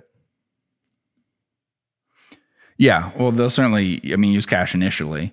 I don't know if they should keep that much cash on hand, but yeah, there's a tax issue and stuff with that, but they should probably offset it, but I don't know that they will. They're not that aggressive on things like debt use. But yeah, they have the money and they don't have a problem with it. And so do several large tech companies of the size of Microsoft that might not mind buying this. Who could you realistically see be interested? Everyone's interested. Yeah. I don't know that. Well, no, I shouldn't say everyone's interested. Like Apple? Some people. I don't. Apple doesn't acquire things really. I don't know what Apple's plan is. Apple's very with all their company. cash and stuff, or what? With their Apple TV and stuff like that. Yeah, I don't know what they're up to. But I don't know that about a lot of these companies. Apple, Facebook, Meta, all of those. I don't know how. If they have plans that are going to be successful, expanding into different things. Why do they want to be so much media companies? Twitter. Elon's buying Twitter. We haven't talked about that on the podcast. Yeah, and Activision they're tech companies that'd be interested in them, but there's also there's tech companies, there's financial buyers, and there's also entertainment stuff that'd be seriously interested.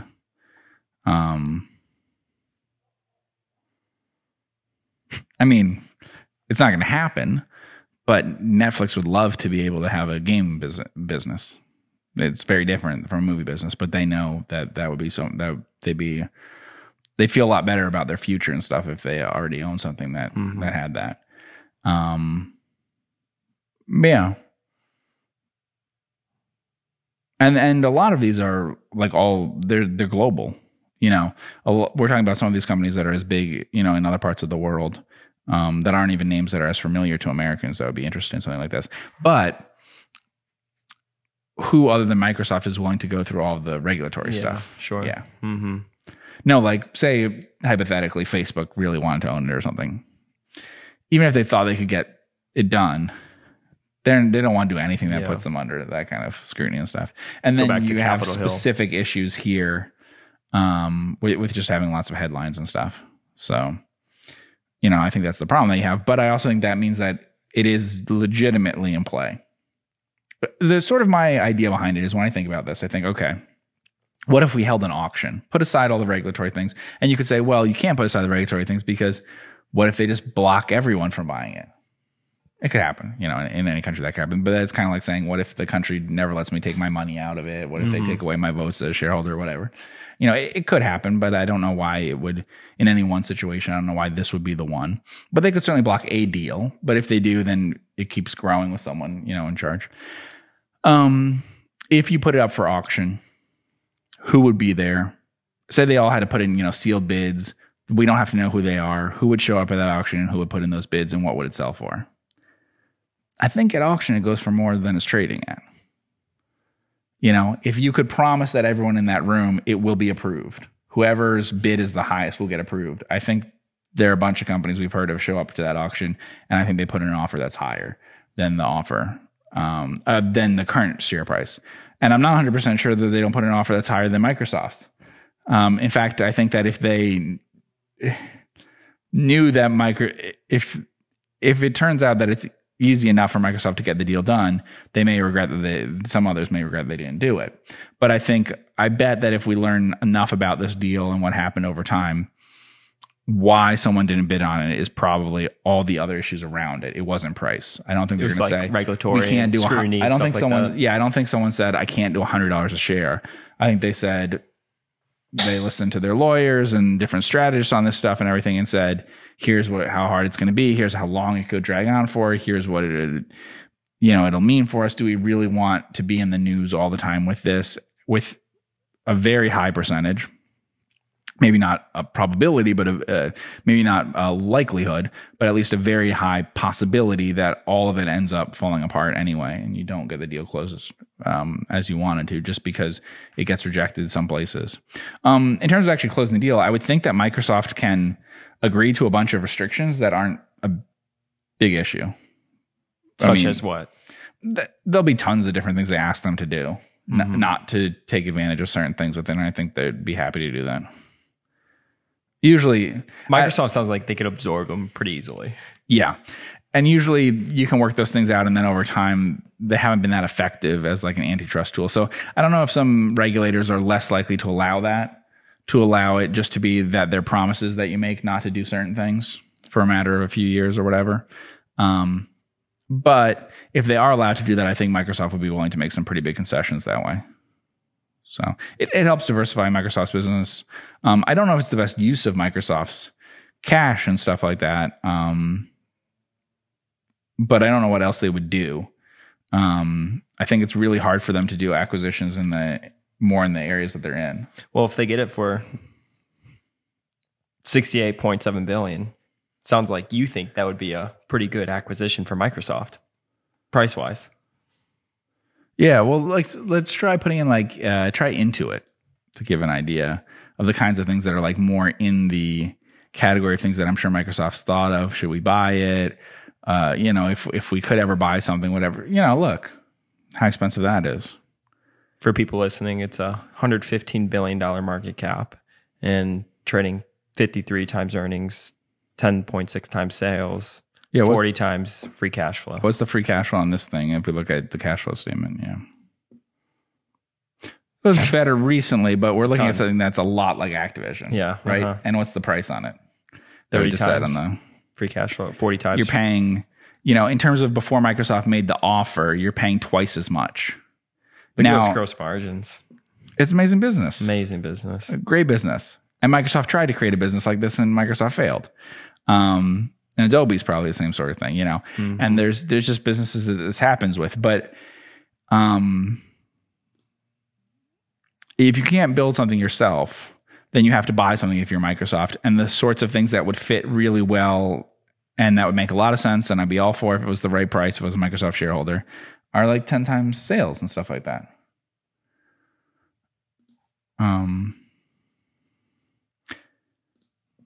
Yeah, and Activision's at 7. Mm-hmm. And look at the enterprise value thing too. Because, yeah. So, and that's actually, they're paying more. Microsoft's paying more because of what happened here. It hasn't really disrupted the stock price all that much. The people just aren't very in favor of doing this. So I don't know. Anyway, this may turn out very badly, people listening to this. However, it's worth saying, I thought it was interesting. Buffett thinks it's interesting. That's kind of weird that you have this big spread on this really well-known company. And there haven't been a lot of cases where I've said this looks like a good deal. I would do. On this podcast, I don't know whatever else we said other than Cambria looks like. It'll get done at this price, or they'll have to offer a bit more, but it's cheap. Right? When have we talked about Hunter Douglas? Okay. So that's it. Other than those, I don't feel like there's a lot where we say this is not the right price for it. Lots of things get acquired, and we don't talk about them and say, "Oh, this price is too low." He can't really buy much more than 10% of the company. Realistically, that's kind of how Berkshire operates. Usually, they don't want to do more than that. So he's kind of said, "I'm taking the biggest bet I can on Activision." Yeah, and I also find it interesting because of the connection with Bill Gates, Microsoft, with this story that happened, that he would risk doing this. I think he can't help himself. So we could all be wrong on this. You could lose a bunch of money following Buffett into it and everything. But obviously, he thought this is the right thing to do. Yeah, I already thought about it. I was like, if he makes a bunch of money, people are already going to complain like, oh, Bill Gates is your best friend and he knew and blah, blah, blah. Mm-hmm. It's also interesting that there's such a spread. Yeah. But I guess some of the others have come down a bit. We looked at Take-Two and Electronic Arts. Mm-hmm. This will be an interesting one to follow on the podcast. Yeah, I mean, the price we're at now after the Microsoft announcement is a price which was an average price or below average price for 6 months, 6 months to a year or something. I mean, if you think about it, it's kind of the middle range of what it was a year or so ago. Yeah, I mean, you could tell it looks like it was probably this day, early January, from the volume. Yeah, so I got some questions from people when we were in Omaha, more than one person actually, which is about Activision. Yeah. What were the questions? Just, you've done this kind of thing before. Should I buy Activision and stuff like that? And what was your advice? Do you think it's interesting?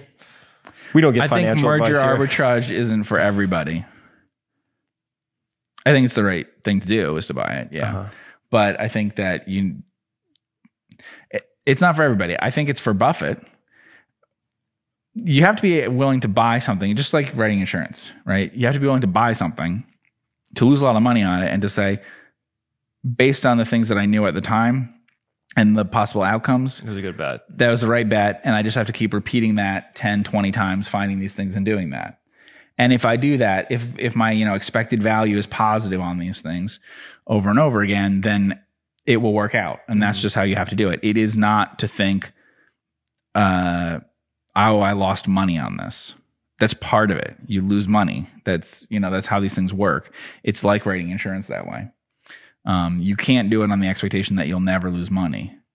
And the spread look at that spread. Yeah. It could take a long time to have a positive result, but, and the other thing is, if, Buffett in his partnership days and things, of course, also when doing something like this would not use money he was using for other things. So that is in effect, he would be leveraging it up. So if he had a portfolio that was 100% invested, he would go to 110% by borrowing if he was going to do a merger arbitrage that was 10% of his portfolio. And I think that kind of thing can make sense if it's mostly separated from the markets. So that's the other thing. I think that most people are heavily invested in stuff that all moves with the markets. This shouldn't move with the market anymore. So, a financial crisis, something will crash the market and will blow up a lot of mergers. But in general, and even this one is a little less likely for something like that to be a problem because financing is not an issue here.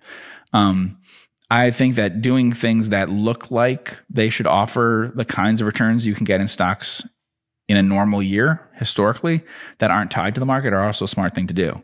So you look at the spread here, we're saying it's 95 minus 78, and then you have to decide how much time there is before it closes, which we have no idea when it will close. And then compare that to the kinds of returns you get in stocks. It just seems like, why would this be a worse operation than owning like an S&P 500 index right now? And if it's not worse, then doesn't this help diversify? This is the kind of diversification I believe in. We talk all the time about concentration stuff. Yeah. I don't believe in like owning 30 of the same kind of stock, but betting on a deal. So diversification amongst like strategy, different sorts of things. It's not correlated. Like yeah. It's not, on something that's not correlated. Mm-hmm. It needs to be something that you have, an edge, they would say, but that you expect to have a better outcome than would be the average thing you could do. So you don't want to ever you never want to diversify into something that actually is expected to lose you money, but it just provides diversification. That's no benefit. You want to find something that should have as positive an outcome expected as the other things that you could invest in, but add some diversification. And so I'm all for that. And I would be all for owning a merger arbitrage position in Activision. Yeah. On the other hand, we do not have such a position. And we don't because that's not the strategy that we said we're going to do with clients and partners and stuff. So that is possibly one of the reasons why sometimes there are spreads. because it may be that other people looking at this would buy it, but think I shouldn't because it's not part of my strategy. Whereas Buffett says that doesn't matter. I can switch that. And people are interested in merger arbitrage type stuff, using a lot of leverage, worried about marking the book every single day, having to sell this deal to upstairs, may feel that this is a somewhat different situation than what they're usually used to. I just think for the average person listening to this, if you want to get involved in merger arbitrage stuff, it's very hard to do it on that you're going to beat professionals on the probabilities that something will close and when it will close. I think what you can beat professionals on is what the thing is worth, because in my experience, most of them don't care what it's worth. They just know who the regulators are, the calendar, the people involved. They study all of that kind of stuff, and they basically plug in a formula of what their expected return is over what period of time to get an IRR sort of thing from it. And then they do a bunch of these. And it helps the more it looks like other deals, actually. And I find that just betting mainly on the fact that there's sometimes things are really overpriced and sometimes they're not overpriced. This one isn't overpriced. Like, this is control of the asset. I think in a market for control, this is not a bad price for it. I mean, we could look at Microsoft just as an example, right? To see what they look like. All right. $2 trillion in market capitalization. Yeah. So these are pretty similar figures in terms of like, I guess EBITDA and free cash flow. Yeah. Right. That Microsoft and Activision are fairly similar. And then, but of course, Microsoft's not using stock, right? They don't have to use stock. Microsoft's done well the last 10 years, and its growth and stuff like that is matching Activision in most ways. But the one number that means a lot is, look, Microsoft is a, $2 trillion company. What are its key kind of businesses that it's in, right? Like, what is it going to buy in operating systems? You know, what are the things that it's leader in? There's stuff with servers I don't understand enough, and cloud stuff. And so there's probably big acquisitions they can do there that I don't understand. But it's kind of like Berkshire. Like, what are they going to do? Yeah. They're just so large. There's only a select few things that they could do. Seems like one of the smarter things that Microsoft could do at this time if they're committed to those. If it gets through. What? If it gets through. It would it'd be great. The price as well. Yeah. And if they're serious about games, and I think they are, obviously they could have like abandoned it, but they've clearly chosen not to. It is a really big doubling down on it if they do this, in terms of how involved they are and in what ways. So, but you know, also, what are they now? 20 years they've been in the business? Yeah. Yeah. But like I said, the deal could fall apart and then you could be very upset that you lose money. But look, this is the weird thing. If you lose not as much money, but in percentage terms, as much in the S&P over the rest of the year, you're not going to be mad at yourself because everyone's going to lose it with you. Yeah. Mm-hmm. So if you're down 20, 30% in the S&P, the day. It's the speed of it that I think would scare most investors. Yeah. Can't keep dropping by 30% a day. No, that's true. Yeah. You mean that 1 minute it's at one price and the next but we've talked about it though. If this is a company that you would just be happy owning, if it doesn't go through, that's not a bad situation. It's not a bad downside. Yeah. So I guess my way of saying it is, if we're looking at it objectively, I think objectively, I like it. But we have to look at it subjectively. Who are you and how do you feel about these things and owning them and doing this? And I would say most investors, merger arbitrage is not right for you.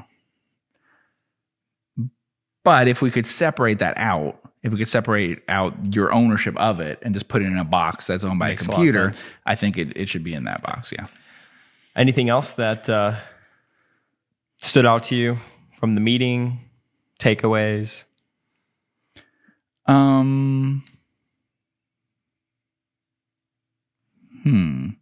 So read the transcripts. That's the advice.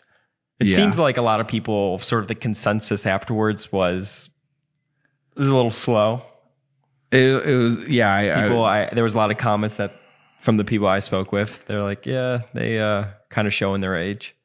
It was slow. They certainly didn't answer a lot. Like, they didn't get through a lot of questions and all that. Yeah. I don't know how much I mean, it's nice when they do a lot of questions.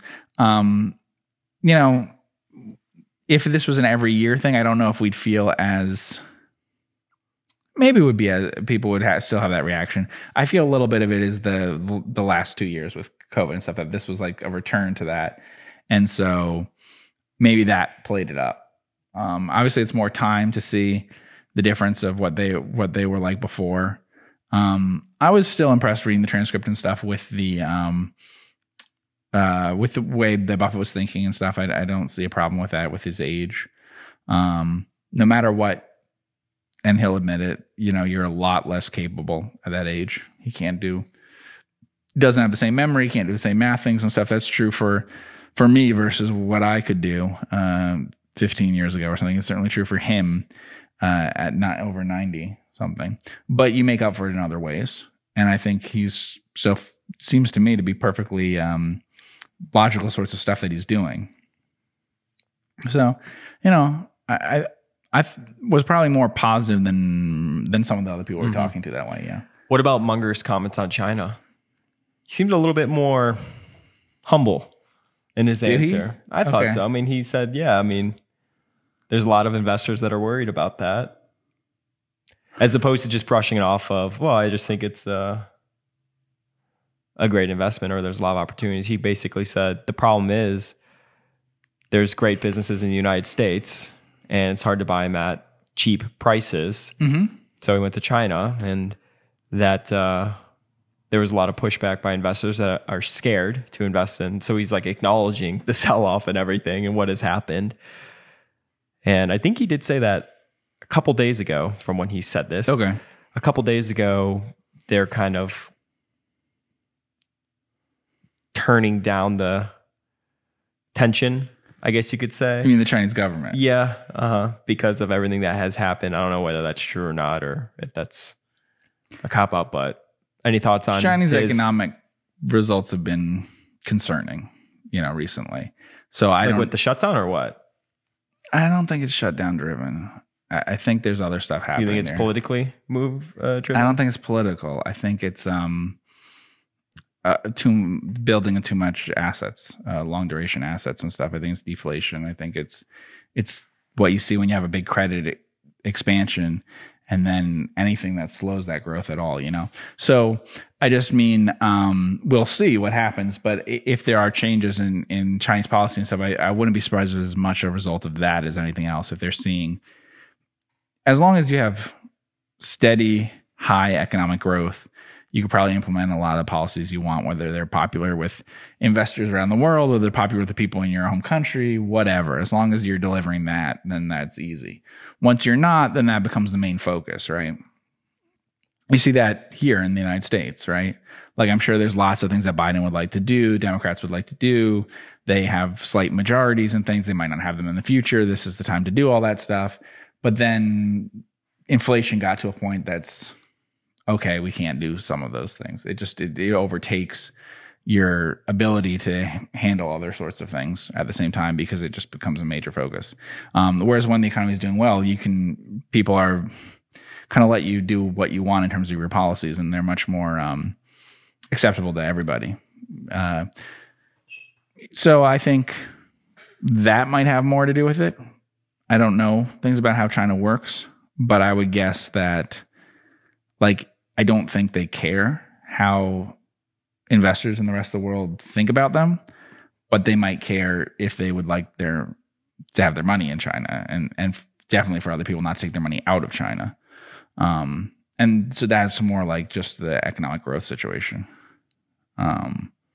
It's not amazing compared to the rest of it's not amazing compared to America right now, you know? So like on a relative basis, it's significantly slowed versus what it was versus the US and stuff not that many years ago. So, you know, that's just, it makes it harder to ignore, you know, what's happening in terms of if there's a lack of faith, you know, in your market or whatever. The China one is weird to me though, because like people have been investing there for a long time. You know, from all these different countries, they've been very happy to be in the country, invested in them. this has been the system that's in place, right, for a long time.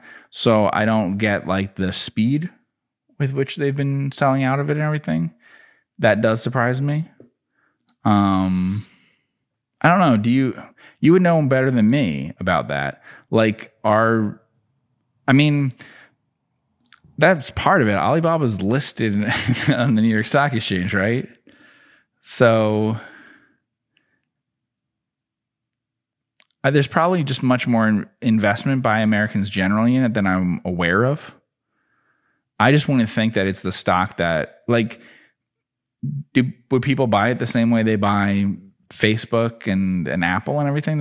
They have no awareness of what this company does, its services. There's always been people that are kind of skeptical even about like the accounting. It's always kind of been a black box. I just would have thought they're steadier hands owning it, you know? So and it's turned out to be the case. Paper hands. Is that what you're saying? You know, like there's certain things that I just like people get involved. I feel like a lot of people followed Munger into the trade. We do know that's true. And herd mentality creates reversion to the mean. I mean, you get these huge movements. I wonder how much a lot of people own Alibaba, and I feel like they don't even have an investment thesis to begin with. Yeah, I guess I just don't know who owns it. I would have thought that it was like this kind of thing in Alibaba or Tencent or whatever is like owned a lot by like hedge funds and things like that, and not by the general investing public in the US, Europe, places like that. But you know, it's been listed for a while. I just think that because it's a huge company and they have no everything it does has no relevance to your life. I mean, they might as well be on the moon. Like, why is it so popular? Right, because you can't use it. I mean, you wouldn't use it. You know, it would be... doesn't that strike you as odd that way? I see what you're saying. Yeah, I mean, I think it's because of the growth numbers. It's a tech company, the valuation. You know, like say it's an oil company. Say it's PetroChina, right? Okay, well, I know what an oil company is. I can look at lots of oil companies. It's not like Coca-Cola, where you see the product every single day. Right, say it's a Coca-Cola bottler. Yeah. Say someone was trying to tell me it's a Coca-Cola bottler in China, you know.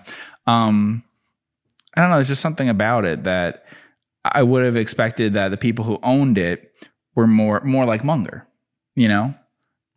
And they can't be if what we're seeing. So you're saying you're surprised by the paper hands that have been involved when it's been more sophisticated investors involved in the stock. I've always been worried about the like your average and person they can do and stuff, but I always thought that the people who were invested there wouldn't be that scared by some rhetoric or something from China about from the government about changing things. Because I always figured the kind of big investors in China, you know, like that they're global. So like Jack Ma, read the book. I mean, he spars with the government all the time. Like they understand it. Yeah, so like Munger's someone who clearly understands it and is comfortable with it, and you know said that I forget when he said it, but he said basically like Daily Journal. Some people aren't comfortable with it with Russia. Okay. Well, I thought he was talking about China. No. So maybe it wasn't Daily Journal, but one of these things he said, you know, but who am I to say because I feel that way about Russia, you know, that I would just want to invest, you know, in it. And yet I'm okay with China, you know, and some other ones say they've got the cheapest companies and the highest quality in Russia. You should buy them, you know? So each person has to get comfortable with the various countries that way. That's the only thing it hasn't surprised you, the speed of it. These are very large companies. Yeah. So, right. So like, what was this? Like, I mean, this was the size of some of the bigger stocks that we were just looking at. I mean, was it half the size of Microsoft at its peak? Yeah, it's massive. Something like that. $600 billion. Okay. So it's just very large to have that kind of decline, that speed of decline in something that's not having anything showing up in the financial results that are radically different from what was happening before. It just isn't. I mean, we talked about it. I think there are some issues in the financial results Talk and about what they the look like. declining gross margins. Yeah. So, but those are long term. Like, there's more competition. I would describe the long term trend here as fast growth with more competition. Almost every quarter, every year, that's what I'm seeing. But that's what you were buying into already. So that's not going to surprise you. Well, we did have the Chinese government go after the education companies that were listed that basically are zeros. So I think that scared a lot of American investors in the name. There was a lot of people that followed Munger. Now 13Fs have come out where people don't know if he got a margin call. Did he convert his shares from New York Stock Exchange to buy the Hong Kong shares? No one really understands what's going on from that perspective. And I think that creates a lot of uncertainty for a lot of people because they didn't have their own thesis going into it. I get that for our listener base, right? But the amounts of money involved here are way beyond value investors. No, that's true. Yeah. You know? And people on Twitter. So, I mean... Well, maybe someone there is you just go. like, do I want to be out of China? That's what I was saying. Yeah. So maybe you get like these funds, these mutual funds, these pension funds that systemically sold out because of all these other things that were going on. And it's out of their mandate now. And one thing that could have, and it's more recent, this had already declined a bunch by then. Can we see the chart again? So, yeah, can we go to year to date? All right. You may want one. Yeah. So it already declined a very large amount before this. But there's also the issue that Russia invaded Ukraine. So Russia invades Ukraine. This is whether this was a surprise to some people or not. Maybe they thought it was a 50-50 possibility, whatever. What does that have to do with China? It doesn't have a lot to do with it, except when you start to see the sanctions on Russia and what it does to the economy, and that you literally can't trade their stocks or touch their currency. And then when that happens, it occurs to you that, like you can be completely on the opposite side of, an iron curtain, basically, that you can't. We talked about that with things in Russia, and you were like, some people were asking, like, so what does that mean for a company, a U.S. company or a Western company of any kind that has an asset in Russia? And I was saying it means it's worthless, and you have to basically hand over the keys to a Russian because there's not really a good way otherwise to do it. Who else would you be able to work out an arrangement with that they would buy it? Maybe you can get some market from someone who's from a country that's sort of vaguely neutral. You're not too upset with them. Russia's not, can an Indian firm buy from a British firm an asset in Russia? Maybe. Although they're going to write nasty things about you in all the papers in all those countries. Everyone will be criticized somewhere for that. So once that happens, then there does become more of an awareness that these countries, right? Like Russia, the government doesn't care what happens to these companies. It doesn't care what happens to the shareholders. And there may be some people before something like that happens who believe, no, they wouldn't. That yes, do you trust the Russian government? No, I don't trust the Russian government. Do you think that they're rational? They might not think they're rational, whatever, but their self-interest is not to let these things happen to their oil companies and stuff like that. And that often, right, is the argument with the big giant Chinese companies is like they recognize that the people always say that the Chinese government recognizes it's in their interest to have these sorts of companies doing well. One, economically, it's a benefit, I guess. But two, people need all this stuff, and they're certainly not going to want Western companies to provide it. So it has to be provided by Chinese companies. Then these are kind of national champions of China as a result and all that. So those are all pluses. And so they won't do anything crazy that would harm them. And that might be true. I don't know how much this affects Alibaba. I've always been more skeptical about that. I think we did a podcast where I talked about that. Compared to other countries, I think that China is more aware of risks in their political system with speech and cultural societal trends and things like that, of social engineering, that they need significant control over the population from a perspective of what they think and talk about and stuff like that, much more so than any other countries that people compare them to in terms of emerging markets.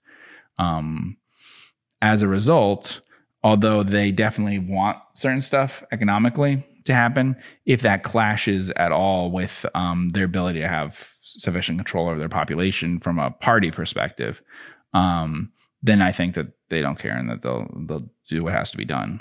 I don't think that should cause huge problems for most of these companies, though. I mean, mostly what we're talking about is, you as outside shareholders should probably be able to do okay in them. We're more talking about serious problems for insiders at some of these things. I would think that's how they fix it. You're not the ones making decisions about how to run the company, so they don't need to get rid of you if they have a problem. They basically need to shift things around among insiders. And so if anything, you'd think that billionaires in China who are actively involved in companies are more the people that would be worried about something happening than outside investors in the rest of the world. Because why do they care about that? What happened with Russia, why you get harmed as a foreign shareholder is because, you're basically an enemy of that country now. As long as that doesn't happen with China, then why would they want to harm outside investors?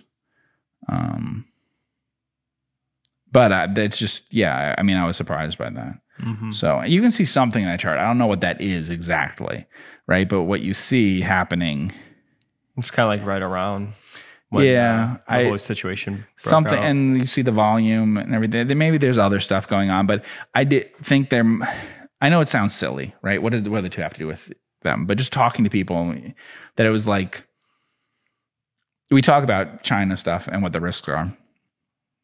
And there's some real risks, right? But they're not any risk that should appear tomorrow in it. They're just like the risks of being in a country like that versus being in whatever country that your home country is from investing in these things. And so when none of that is in the headlines and everything, it just seems easier not to think about it. I don't know exactly, but there's some thinking that I feel like from people that like the I don't know. What do you think? Do you feel like people were shocked by the war in Ukraine? Yeah, I would say so. But there's a lot. I don't want to make this about Russia and Ukraine, but I think people were shocked. But I think Russia was also sending sort of signals along the way that this is their red line. They don't want to cross it. The whole thing with Ukraine joining NATO, they put their troops across the border, and then it happened. So I think people were surprised, but I don't think people should have been as surprised. So I just feel like investors seem to have been really shocked by an invasion of one country by another could be why oil prices are going up, why stocks are going down, why whatever. Just like the idea that there are wars in places happens all the time. They were aware of those things. But the idea of this happening the way that like the Suez crisis happened, or even the first Persian Gulf War. Maybe people are more shocked though, because it's been, I don't want to say exaggerated because everything's justified, but because of social media, people are seeing it firsthand. Yeah. And it's probably the first time that really ever people have been able just to pull up their phone. Otherwise, and be like you saw historical stuff. Exactly. When you were seeing it was historical already. And just to confirm, when I say exaggerate, like that's justified. I'm not saying people's reactions are exaggerated. I'm just saying like the gravity of it, people could just pull up their phone and see it minute by minute. So like historically what happens if we look at events worldwide with financial market stuff is that almost universally when something happens and you're surprised by it and you happen to be investing in other countries and stuff, the people from that country just pull their money back to them. Yes. It isn't even about what country you're invested in, what the risks are and whatever. You just bring it back home when that happens. And it's a knee-jerk thing and you see it immediately. And it would affect all sorts of markets around the world.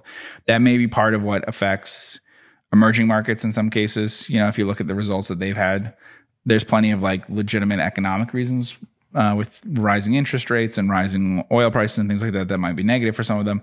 But there's also just that many emerging markets bring in a lot of investment from developed markets that are just investors in them, and that they may pull things back the moment that there's any sort of fear, any sort of crisis.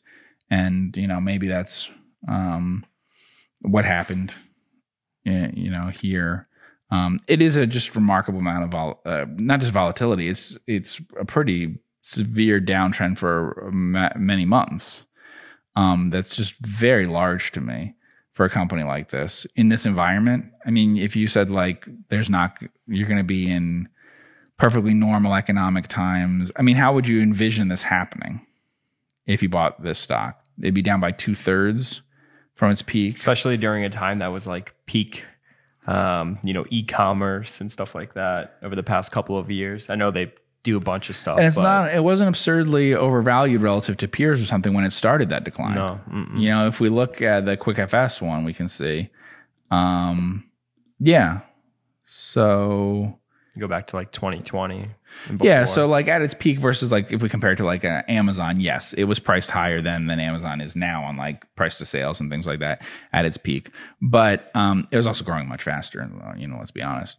But it isn't, we're not talking about one of these things that is, 10 times sales and all of that. It was pretty expensive, and obviously Munger wasn't buying at that price. But there were many other stocks that were very expensive too. So it wasn't out of line with that sort of thing. And now it's not expensive really. But you still wouldn't buy it. It's just, I'm probably not going to buy a Chinese stock, and I'm definitely not going to buy a stock that I just don't understand. I can't understand it, right? Just from the perspective, I'm not living in China. I don't know the importance that this has day to day and all that. I mean, like I said, like if you were living on the moon, how would you evaluate Netflix? Like you can't watch it. You can't see how other people use it. You can't, you use Twitter. Imagine a Twitter-like service in another country that you've never seen, don't have any idea how people use it. In that country, they don't have Twitter. You can have people tell you it's the Twitter of country X. Mm-hmm. And you can believe it or not. It's usually the buzzword, right? You can believe it or Netflix of what? Yeah. You can believe it or not, but I don't know what to do with that. And I've invested in some companies in other countries where I didn't, there's a little bit of that. I've bought stock in companies in a country where I hadn't like literally tasted the food at that restaurant or whatever, but I saw pictures. I saw menus. I compared it to things. I read reviews. A lot of things went into that, and I figure I could do the same thing in another country, but I don't know. It's very hard for me to evaluate that. It's almost like saying to someone who's, say it was the 1990s or something, trying to explain to them what it would be like with e-commerce and all that now. In 2022, yeah. It wouldn't. It's or like people before COVID, and then when COVID is happening, how different some of the things are. Like with the social distancing stuff, right? Like if you explain what Zoom is or those things before that, you kind of be like, well, why did they need these things? Why do they need all this delivery stuff to them? Why do they? It's different. Society works differently. I just don't have any insights into it. Mm-hmm. But Munger invests through a fund that has a lot more of a connection to China. Right. So, yeah. And so maybe there's a lot of that goes into it. He's very interested in China, obviously, Munger. And was one of the questions we get asked about some of the most. But it's, I'm just very unlikely to invest in China. Mm-hmm. Never been there. If I was in China, maybe I would think differently about some of these things. But, I'm not sure. I mean, I know some people who were in China for quite a long time and used the internet there and stuff with different permissions and things because they were foreign and they were a guest there. Their organization was a guest there, and they were doing certain things that were allowed for Westerners that weren't allowed for Chinese citizens. And it was very different, the experience that they had versus the experience that others had and all of that. So there's a lot of, how much are they involved in services and stuff, like a lot of these companies, more so others than Alibaba, that I don't really understand what's happening there because things work so differently. you know, the way that they're controlled there. So, yeah, I mean, who knows? But, you know, you see it in every country that there's a lot of desire to control a lot of things on the internet because of how important platforms that they can be. I mean, there's lots of people who probably like to control Twitter, and it doesn't even make any money. So, or it doesn't make money now officially. Yeah, he's gonna have to bring it public again. You mean, or he could just sell Tesla stock, or he could do that, fund the losses in Twitter. Yeah, but the amount of debt and the interest payments on it, he's gonna need to cut a bunch of G&A. When they went public, I think they had like 700 employees, and now they have 7,000, something crazy. And a lot of people talk about it. They're like, what's that going towards? The product really hasn't changed. There hasn't been much innovation. So, I mean, on a bunch of different measures, like the price has never been acceptable to me. And on the lower levels of it, the SG&A and how the companies run everything, it's not acceptable. We've talked about it. But if we go up, the income statement, a lot of the numbers that they're hitting are not bad. And it seems like something that's very promising in terms of the possibility of monetizing it with, you know, that this is something that's getting higher and higher gross profit constantly while seeming to not do a very good job of monetizing its actual reach. Yeah. So yeah, look at operating profit and look at gross profit. So everything above operating line tells you about the business itself, and everything below, including the operating line, tells you about the people running it. And you could see that right now. I mean, look at even the revenue growth. Yeah. You know, so it's even not just that you have an audience and stuff, but you're not monetizing them at all. You're getting quite good numbers in terms of revenue growth. 10-year CAGR, 47%. Yeah. And you're wondering, how do you spend all that? Because when you look at the service, it does look like something that should scale dramatically that way. That there should be a break-even point, and once you get past that, you should be able to make a lot of money. It doesn't seem like the kind of thing that would have to require so much more. Yeah, and compared to like a Facebook, Meta. I mean, look at the operating margins on Meta. Big difference. Yeah. Yeah. It's going to be interesting to see what it does with it. They make more in a month in profit. In profit than Twitter may, not quite. Last year they did. Than Twitter does in revenue. But it's not quite, because actually Twitter's up quite a bit recently. But that's not a bad figure. So they actually made more on their bottom line in a month than Twitter makes in a year on top line. Elon's going to be the interim CEO when he acquires it. So that'll be Tesla, SpaceX, The Boring Company, and Twitter CEO. Yeah, it's not been a successful public company. Successful media outlet. You know, great success. Yeah, that's what we'd always talk about. Except as a public company. I'm like, one day we'll look at this. I would always say this. I think it even said on the pod. I'm like, I think one day we'll look back and be like, of course, this was just a bargain in plain sight. I use a service. We use a service. A lot of people like the service. I know it's, you know, sort of small sample size to fit into it and stuff like that, but it's a great service. And the presidents communicate on there and world leaders and stuff like that. It's like, yeah, why isn't that a valuable platform? But they just needed the right person to run it. And I mean, even Jack has tweeted how Jack Dorsey, the former CEO and founder, how the problem with Twitter has always been the board. And I'm like, weren't you the founder of this company? I mean, I get that you get on that treadmill and you raise capital and all these different things happen and it's outside of your control, but we'll see. Elon could probably do it. If anyone can, it'll be his. I mean, the thing is too, right, is like, you think about it, no matter what happens, he's going to look like the bad guy.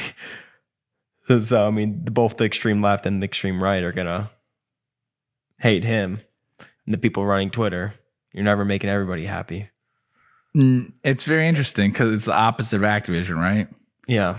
It might make sense or not, but it's a deal that basically probably wants to do regardless of whether it financially makes any sense. So, like, we'll see, but he has a lot of money in Tesla. Twitter could be changed quite a bit in a way that could make it more comparable in value to Tesla. Tesla could come down in value, Twitter could go up in value, because maybe there's more opportunity to grow actual profit a lot and stuff. So maybe it could matter. But for the most part, you're saying, okay, the financial incentives aren't really there, to do a deal that makes a lot of sense. And you already have a huge focus on something else. So why are you doing this? Oh, you're doing this because of a belief that you have, that this is important to do this. So it's very different from the kind of self-interest things we were talking about with Activision, where we're assessing on the basis of, does it make sense, as a capitalist? Here, you're having something that is, but that's the tradition in media. That's definitely the tradition in media. You got your voting stock to make sure that a family keeps control of this stuff. There's so much done in media that is, we've got to control this newspaper. And if we don't make the best profits or whatever, that doesn't matter, because we like being such an important part of the community, having so much influence that way and all of that. And that's what you see in all of these, media companies and in the internet stuff. They're still media companies. They're still the same thing as owning the local newspaper or whatever. You can see that with Twitter.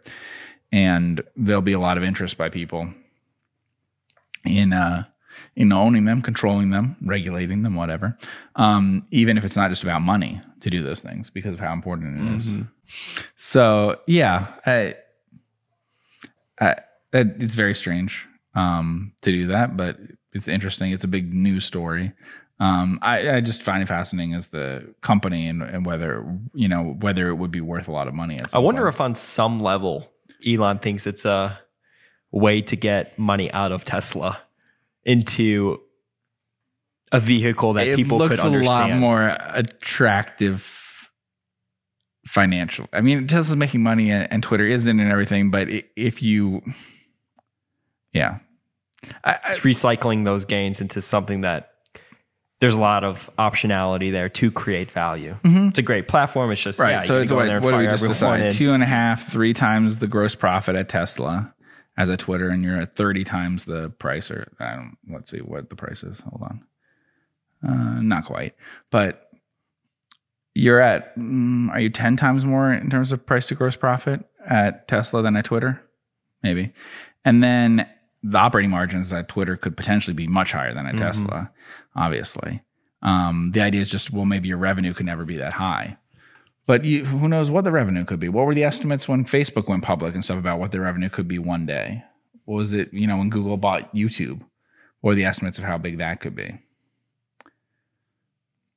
It gets a lot of audience. Yeah. Whether they have a way of monetizing, I don't know. Yeah, we'll see. It's not 100% impossible that Twitter and Tesla couldn't one day be worth similar amounts, because of how different the businesses are. Meaning Tesla comes back down? Presumably Twitter goes up? Well, they both have to, presumably they both have to do it. They both have to meet in the middle. But think, okay, so if we went back to, what are bigger social media things than Twitter? There are a few. Facebook. Okay. But can you come up with more than 4? Social? Just kidding.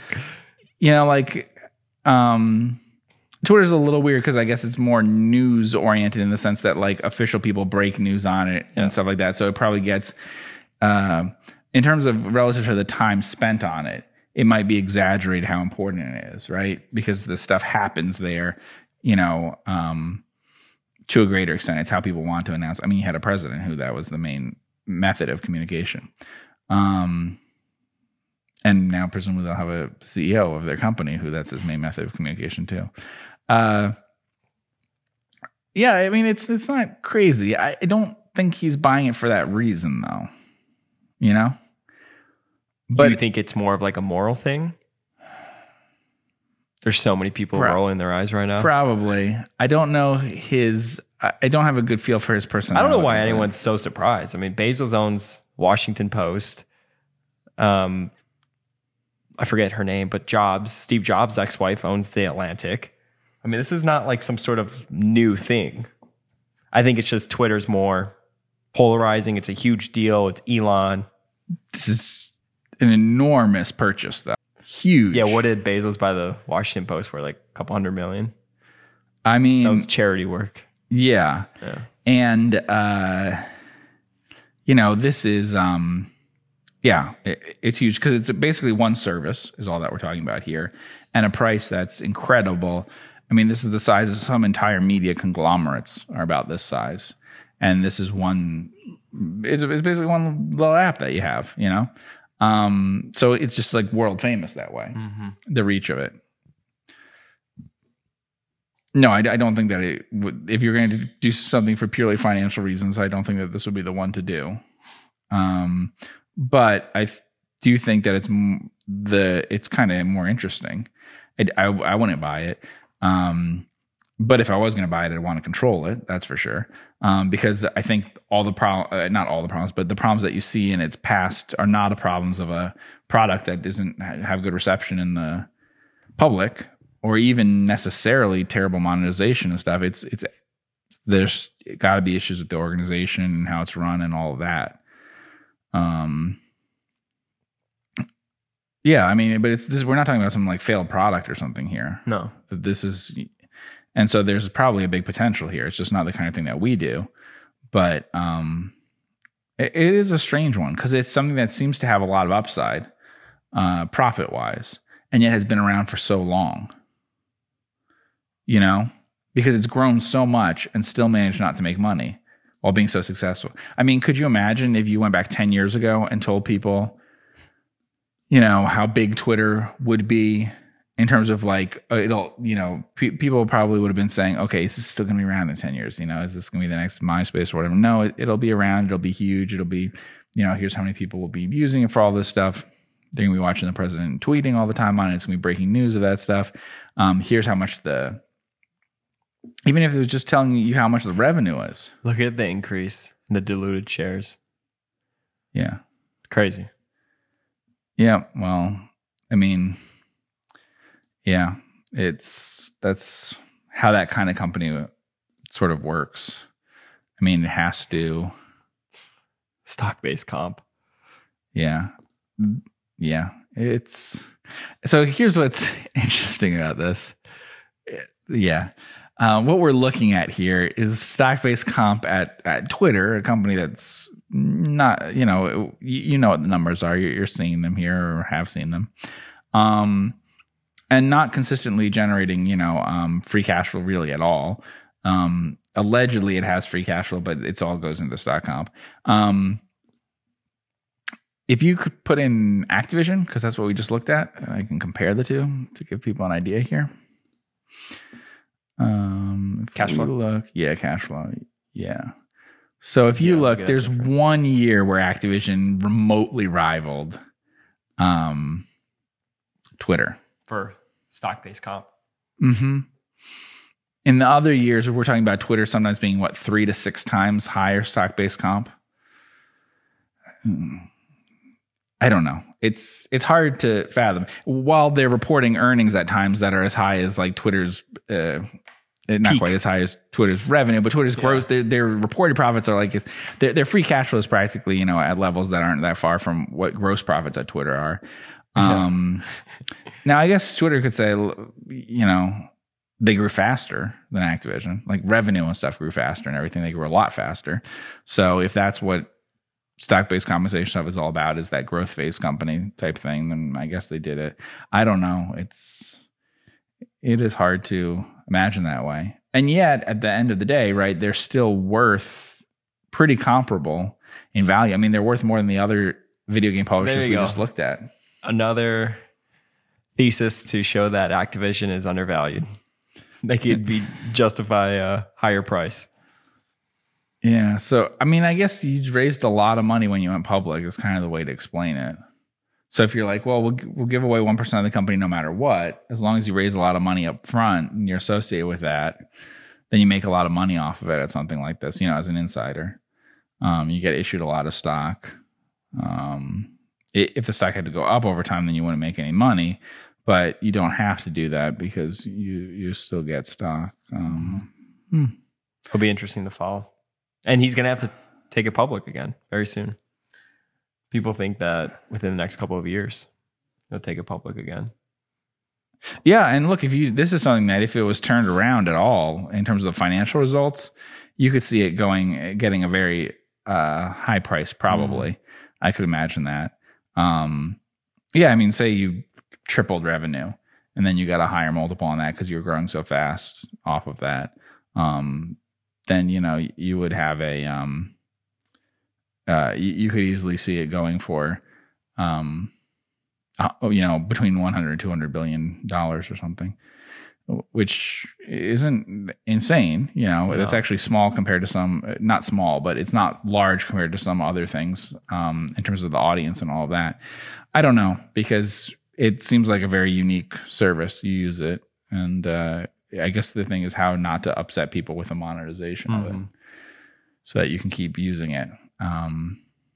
Seems like something that looks like a data thing or something that they could help figure out some more information about how people actually use it and how you could put ads into that. But it's one of these weird things because we're talking on podcasts right now. Podcasting has a huge audience and makes like almost nothing from advertising. Huge audience. If you add up all the minutes that people listen to podcasting, it's tremendous compared to some other media things. And yet the amount that it brings in is barely anything. Like there are a few podcasts, that have sponsors and things like that. Those podcasts do very well. But once you get outside the top 100 shows or whatever, podcasters aren't really making money from advertising. And yet they have audiences that are larger than, they could basically take their podcast, put it up on YouTube and make more money. From the Google ads. From the totally automated sort of thing. Yeah. But the reason why is because that is a way to monetize at scale. Yeah. Right. So like you can do a big ad buy through YouTube, through Google, but you can't do that through podcasts, which are unaffiliated with anyone else. So that's kind of, they've created a marketplace there. So maybe, obviously maybe Twitter can do something like that makes more sense from an advertising perspective. Same thing. It will, I guess, be interesting to see. Although, unfortunately, it's one of these typical things where if it goes well, it's not going to benefit public shareholders. And it's the thing that drives me crazy that way, where it's like a lot of things they'll do are probably things that they could have done while being a public company. Right? That's one that always annoys me, where you could have recapitalized the company yourself while you were public. You could have made these changes. And then you read these books. Why haven't they, though? This is not uncommon knowledge. A lot of people have been, quite frankly, like bitching about everything that we're talking about right now for years. So then you have that issue of the board owns not much of the company and they're the ones holding management accountable. Again, gone are the days where Andrew Carnegie owned a third of the company and would fire the CEO if things weren't going well. Is that trend positive for shareholders? Well, that's sort of what's happening now. Yeah, eventually. Doing sure. It. Yeah. But that's the way that it has to happen. The trend in the industry has become much more passive. Yeah. And I think, unfortunately, a lot of times you do need an outside buyer or private, which is often a private equity thing. At least in this case, presumably they'll change everybody there. And, in private equity, they often keep some people in the same seats and then compensate them differently. And suddenly they are able to make all these tough decisions that they couldn't make when they were a public company.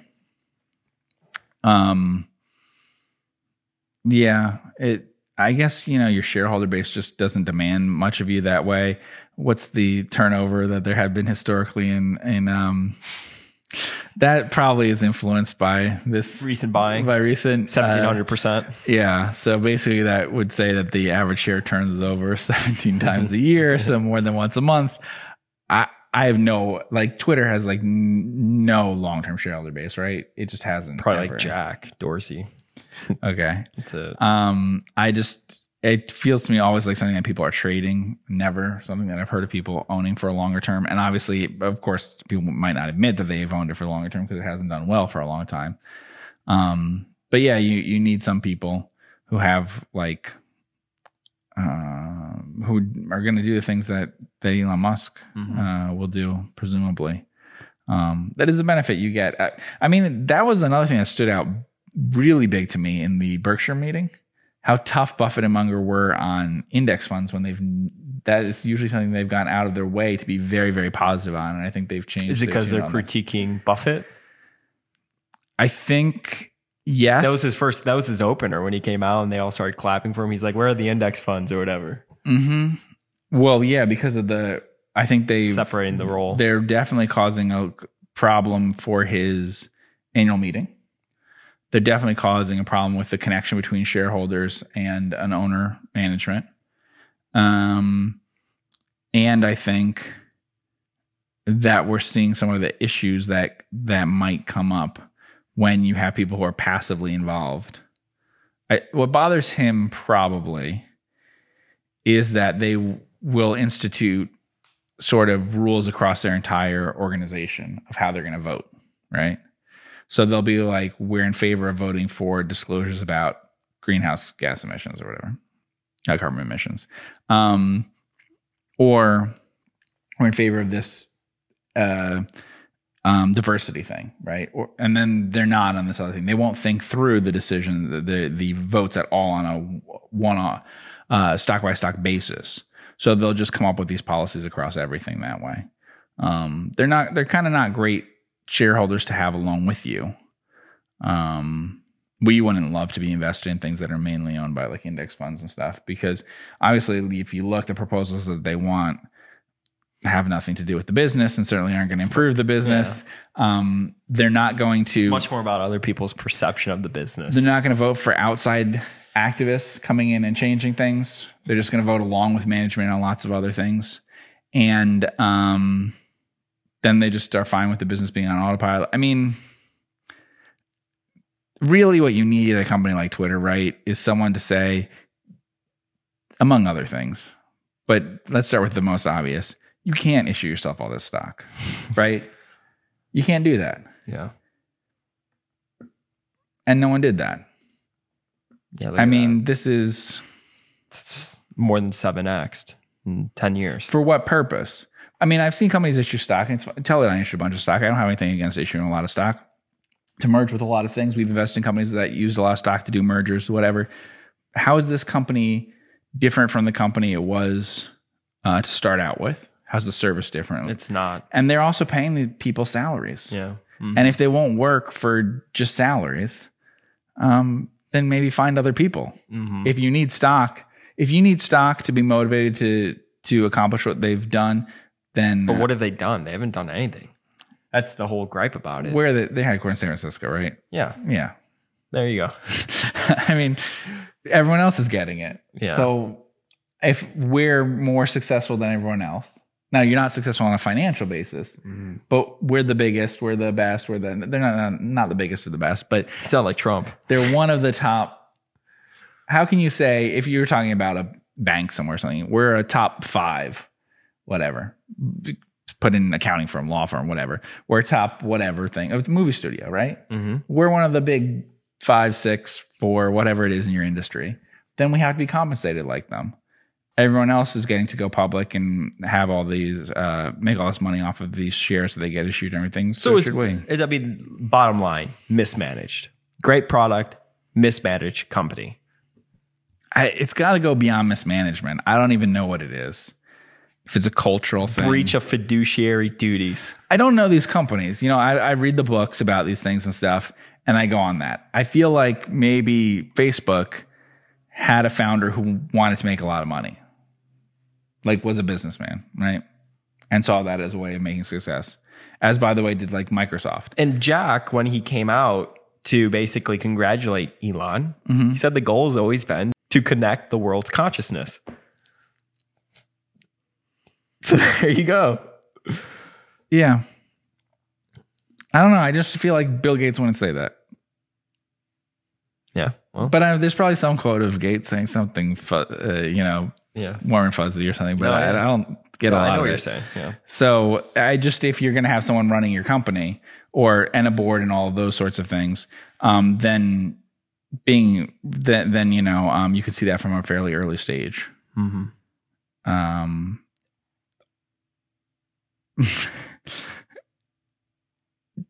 This is a strange thing to say because he's being heavily criticized now, the head of Activision. But, the history of my investment in Activision is in meaningful part because of what management was saying, going back 20 years. that they, more than any other video game publisher at the time, were saying things that sounded like capital allocation, about running a company and how you made decisions about things that sounded most business-like.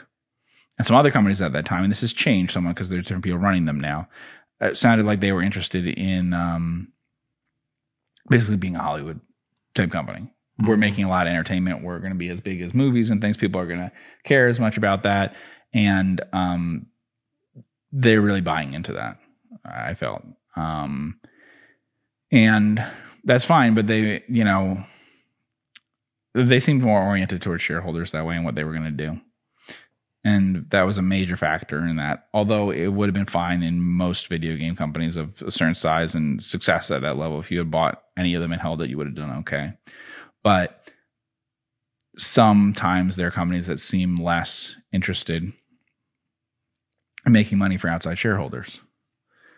And I've never gotten a feeling that Twitter's terribly interested in doing that.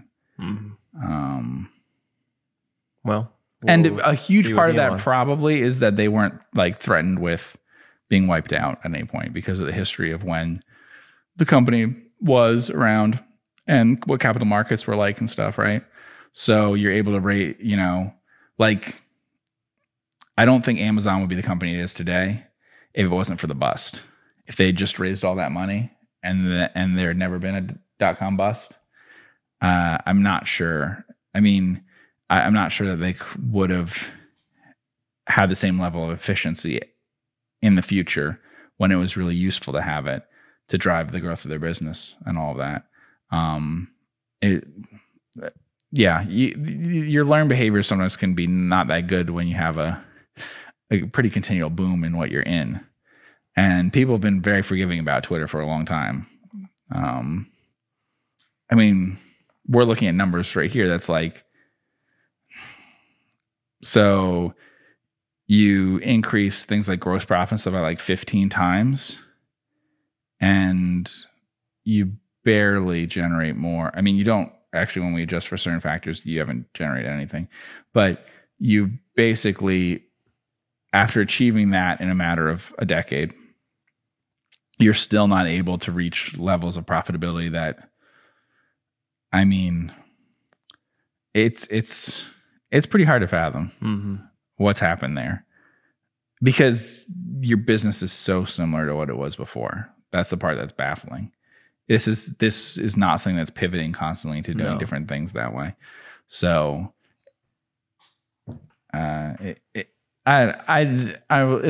sure most people will be interested in seeing like what happens with Elon Musk and all that. But to me, it's kind of the more interesting story will be like when someone writes the book about the history of Twitter as like a public company and everything, and how you can grow this much for this long and have not really created value. And the crazy thing is too, if this was a private business, I mean, would it have even lasted? Would the business even look like this? It wouldn't need outside capital. It wouldn't look like this because it's a private business and that people wouldn't be giving you $500 million of their shares to hand it to you. You can only take that from a group that consists mostly of outsiders. Yeah. One partner isn't going to say, I'm going to reallocate to you. You have to really earn that. If a partner is saying, I'll take my share down from 33% to 30% so that the new partners can own more of the business and stuff. That happens in some partnerships and stuff, but you really have to earn it. That obviously happens all the time in public companies as long as you're taking from mostly outsiders. You know, you're taking from insiders too, but they're getting shares. And so on a net basis, they're coming out okay. They're not also giving it out to the outsiders. Yeah, I think it'll be run very differently, and it will be run very differently, which we'll see. But I'm most interested in like the history of it as a public company and what happened there. Because it's just one of those sort of things that you worried about in boom years, that this kind of thing would happen, and there wouldn't be discipline put on companies that way. We've talked about Uber and Lyft and all of those sorts of things. To go for so long that way is hard to imagine, and what it means for the economy and everything, like to compete with companies that are in that kind of situation. Got it. Cool. Well, I want to thank everybody so much for tuning in with the both of us on today's podcast. If you are interested in QuickFS, if you're watching the screen right now and you do want to sign up, you could go to quickfs.net and tell them that you came from Focus Compounding in the checkout. If you're interested in learning about our money management services, reach out to me at andrew@focusedcompounding.com. Thank everybody so much for tuning in. Hit the subscribe button, and we will see you in the next podcast. Take care.